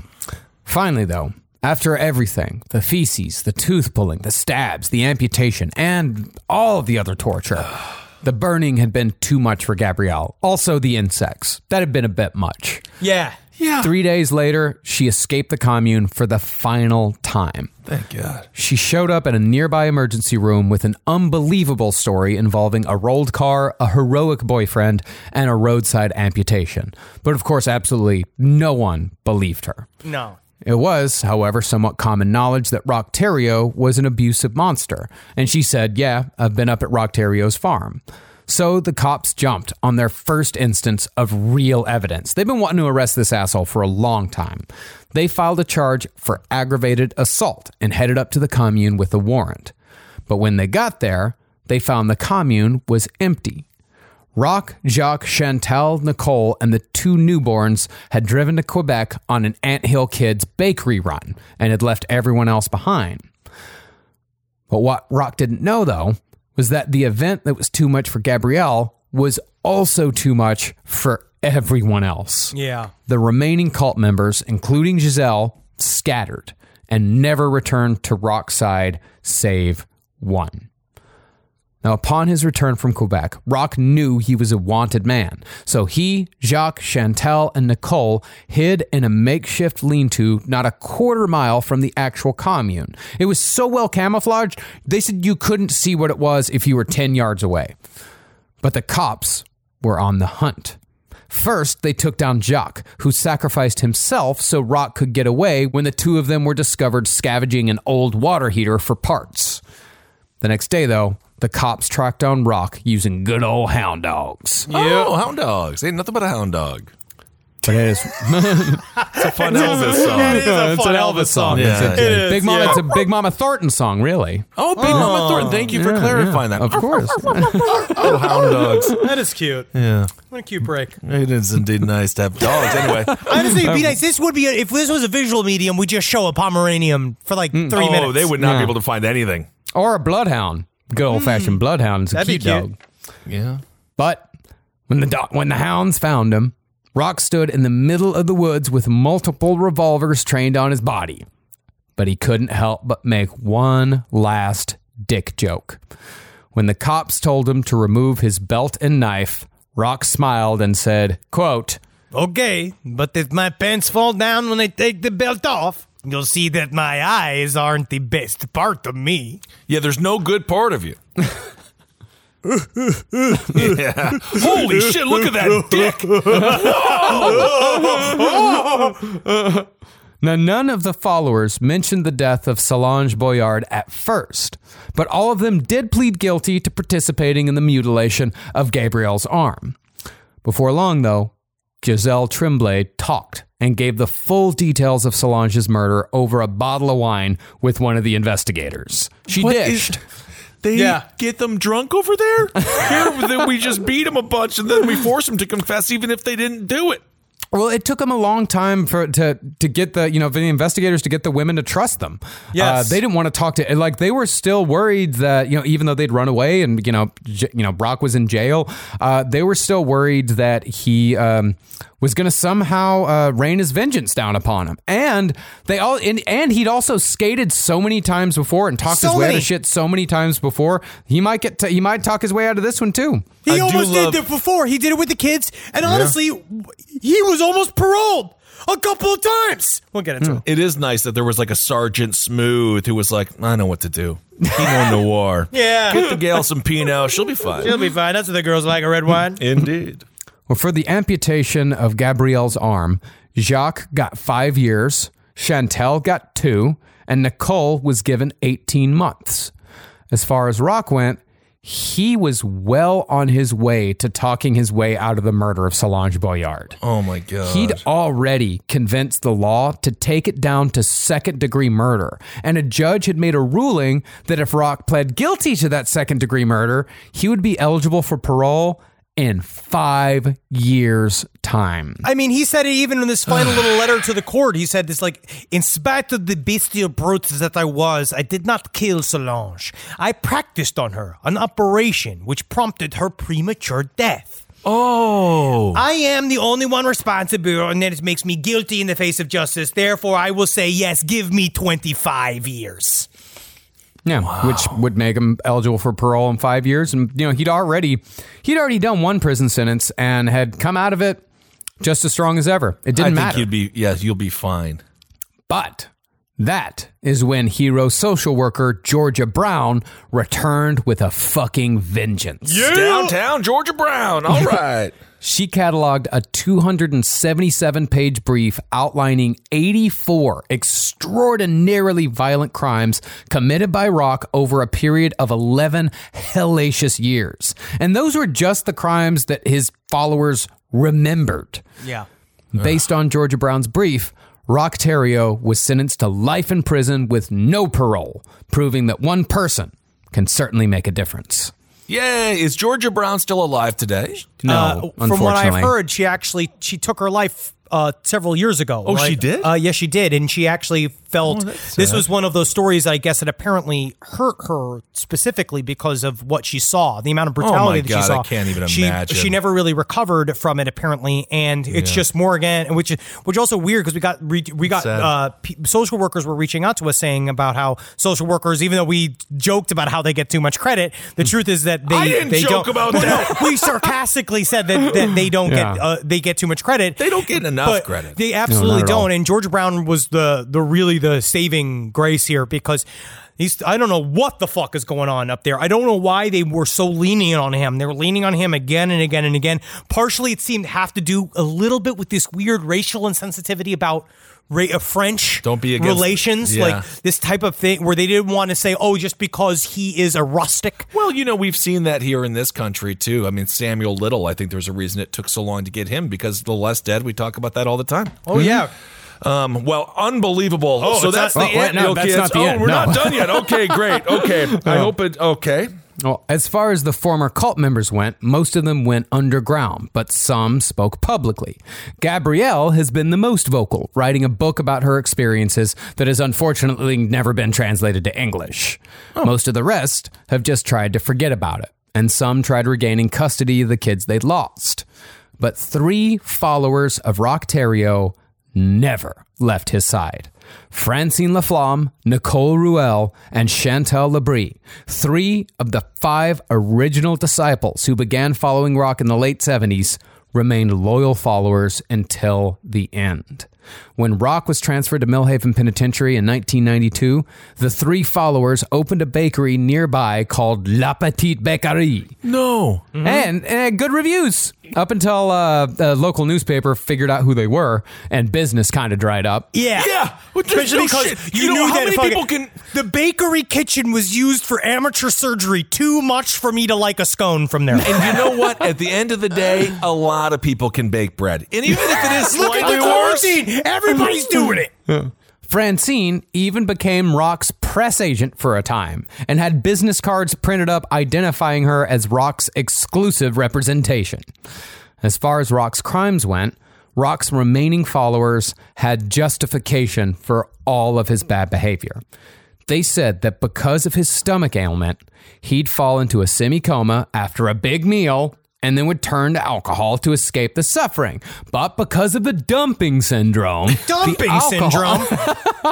the alcohol would go directly into his bloodstream and cause a chemical reaction, which would unleash the violence. So it wasn't his fault at all. I don't know. No, I think it is. Absolutely no. Yeah, maybe just stop having big meals. Have a bunch of small meals throughout the day. That's healthier. That's what they say that a lot. Nutritionists say that quite a bit. Know. Have nuts. Yeah. It's better to have little bits of nuts and a little salad. Everyone should take their nutritional advice from us. A vampire, a Sasquatch, and it's someone that we just discovered in a sewer. And then you're only supposed to eat a fistful amount of pasta. Yeah, so is imagine that right? Thank you. So how I think about it is when I'm about to eat pasta, I imagine, can I cram a fistload of this pasta inside of me? And just that's how I know. Great. I've had enough. Fistful, but my fist is so much larger than yours. Mine's is it even proportional? bigger than that. That's what I'm saying. Yeah. We're not doing No, we are It worse. better be. We are worse nutritionists than Roch is a doctor. I would rather so I have- don't think that we need to talk Because about I'd nutrition. definitely rather have a kissel fistful. Yeah, of course. I'll give you I a usually have a fistful. kissel fistful. Oh, yeah, I'll give both of you a fistful. All right. Well, even after Roch was in prison, each of these 3 followers, they only answered to the biblical names Roch gave them in 1978. Ruth, Deborah, and of course, Hogla. Sounds like three ugly sisters from a sitcom. I don't know, man. All right. Hogla stayed. And specifically requested that everyone call her Hogla. Sure. It might have been Hogley. I don't know. I don't know. Well, as far as what happened to Roch Thériault, he was transferred to Dorchester Penitentiary in the year 2000. And 11 years later, a cellmate named Matthew McDonald stuck a shiv in his neck, unceremoniously ending the life of the cruelest cult leader in modern history. How freaking annoying would it be to be a cellie with Roch? Oh my! Of course, he got stabbed by a cellie. Well, then of course, he ceremoniously, before he was murdered, he ceremoniously shaved his beard. Because he said he was ashamed of that garb of all these years. He sold stuff on auction through a black market. I sent Marcus one that was he carved a statue of himself drinking that sold on murderauction.com for $12,000. It didn't sell on. It is currently up with zero bids for $12,500. Honestly, don't, because who gets that money? Whoever owns it now. Yeah, I don't know. Whoever's selling on murder. Yeah, the murder auction. I have a conflicted feeling about that because we do a murder podcast. Yes. But it seems like unless that money goes to something to help victims, I think it's a little nasty. A lot of the times it has to now or in order for you to legally sell it. At least 50-50 or something. And then the quote from the man who murdered him, which I loved, which was, "That piece of shit is down on the range. Here's the knife. I've sliced him up." He just went up and just threw the knife at the Guardian station, and that's it.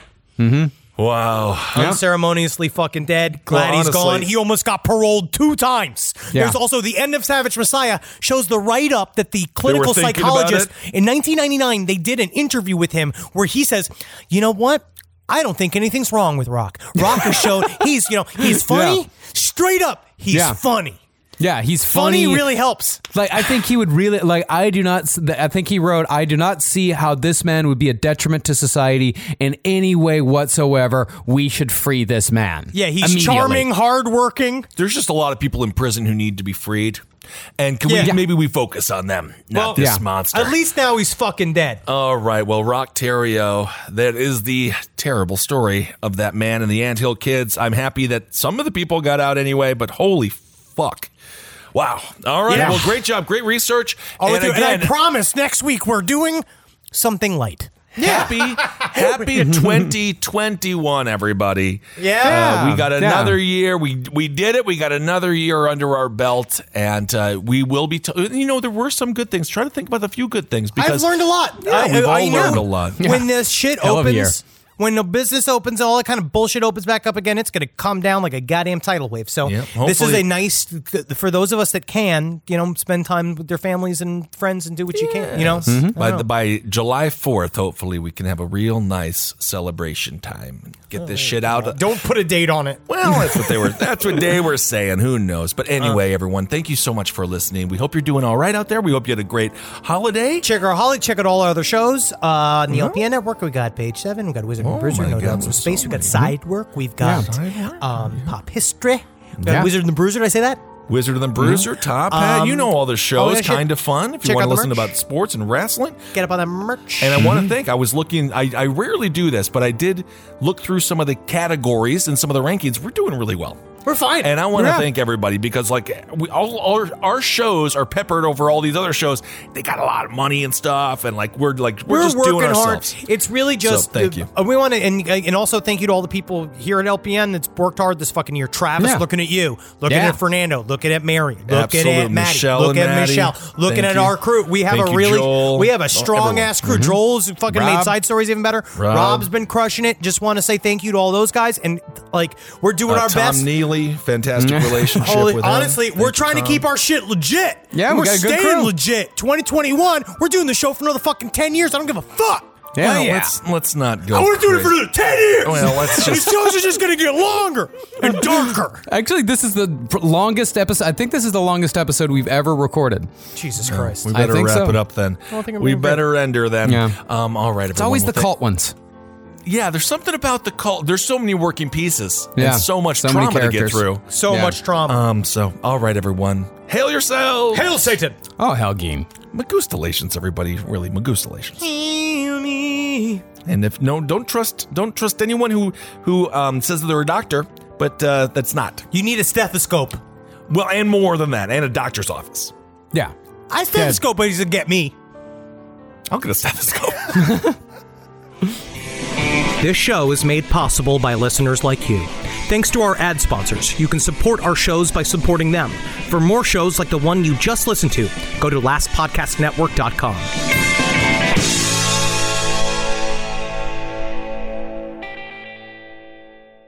Save big money on protecting your garden. Now at Menards. Messina's Animal Stopper is a liquid repellent that prevents pesky animals from damaging your garden. Available in a convenient, ready-to-use bottle. It lasts for up to 30 days, regardless of weather and watering. Save big money on Messina's Animal Stopper at Menards. And check out our weekly flyer on Menards.com for more great deals happening now. Save big money at Menards.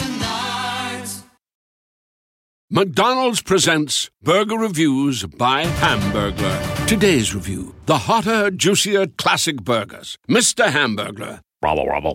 He said, of all the McDonald's burgers I've ever hamburgled, these are the hottest, juiciest, and tastiest. Rubble.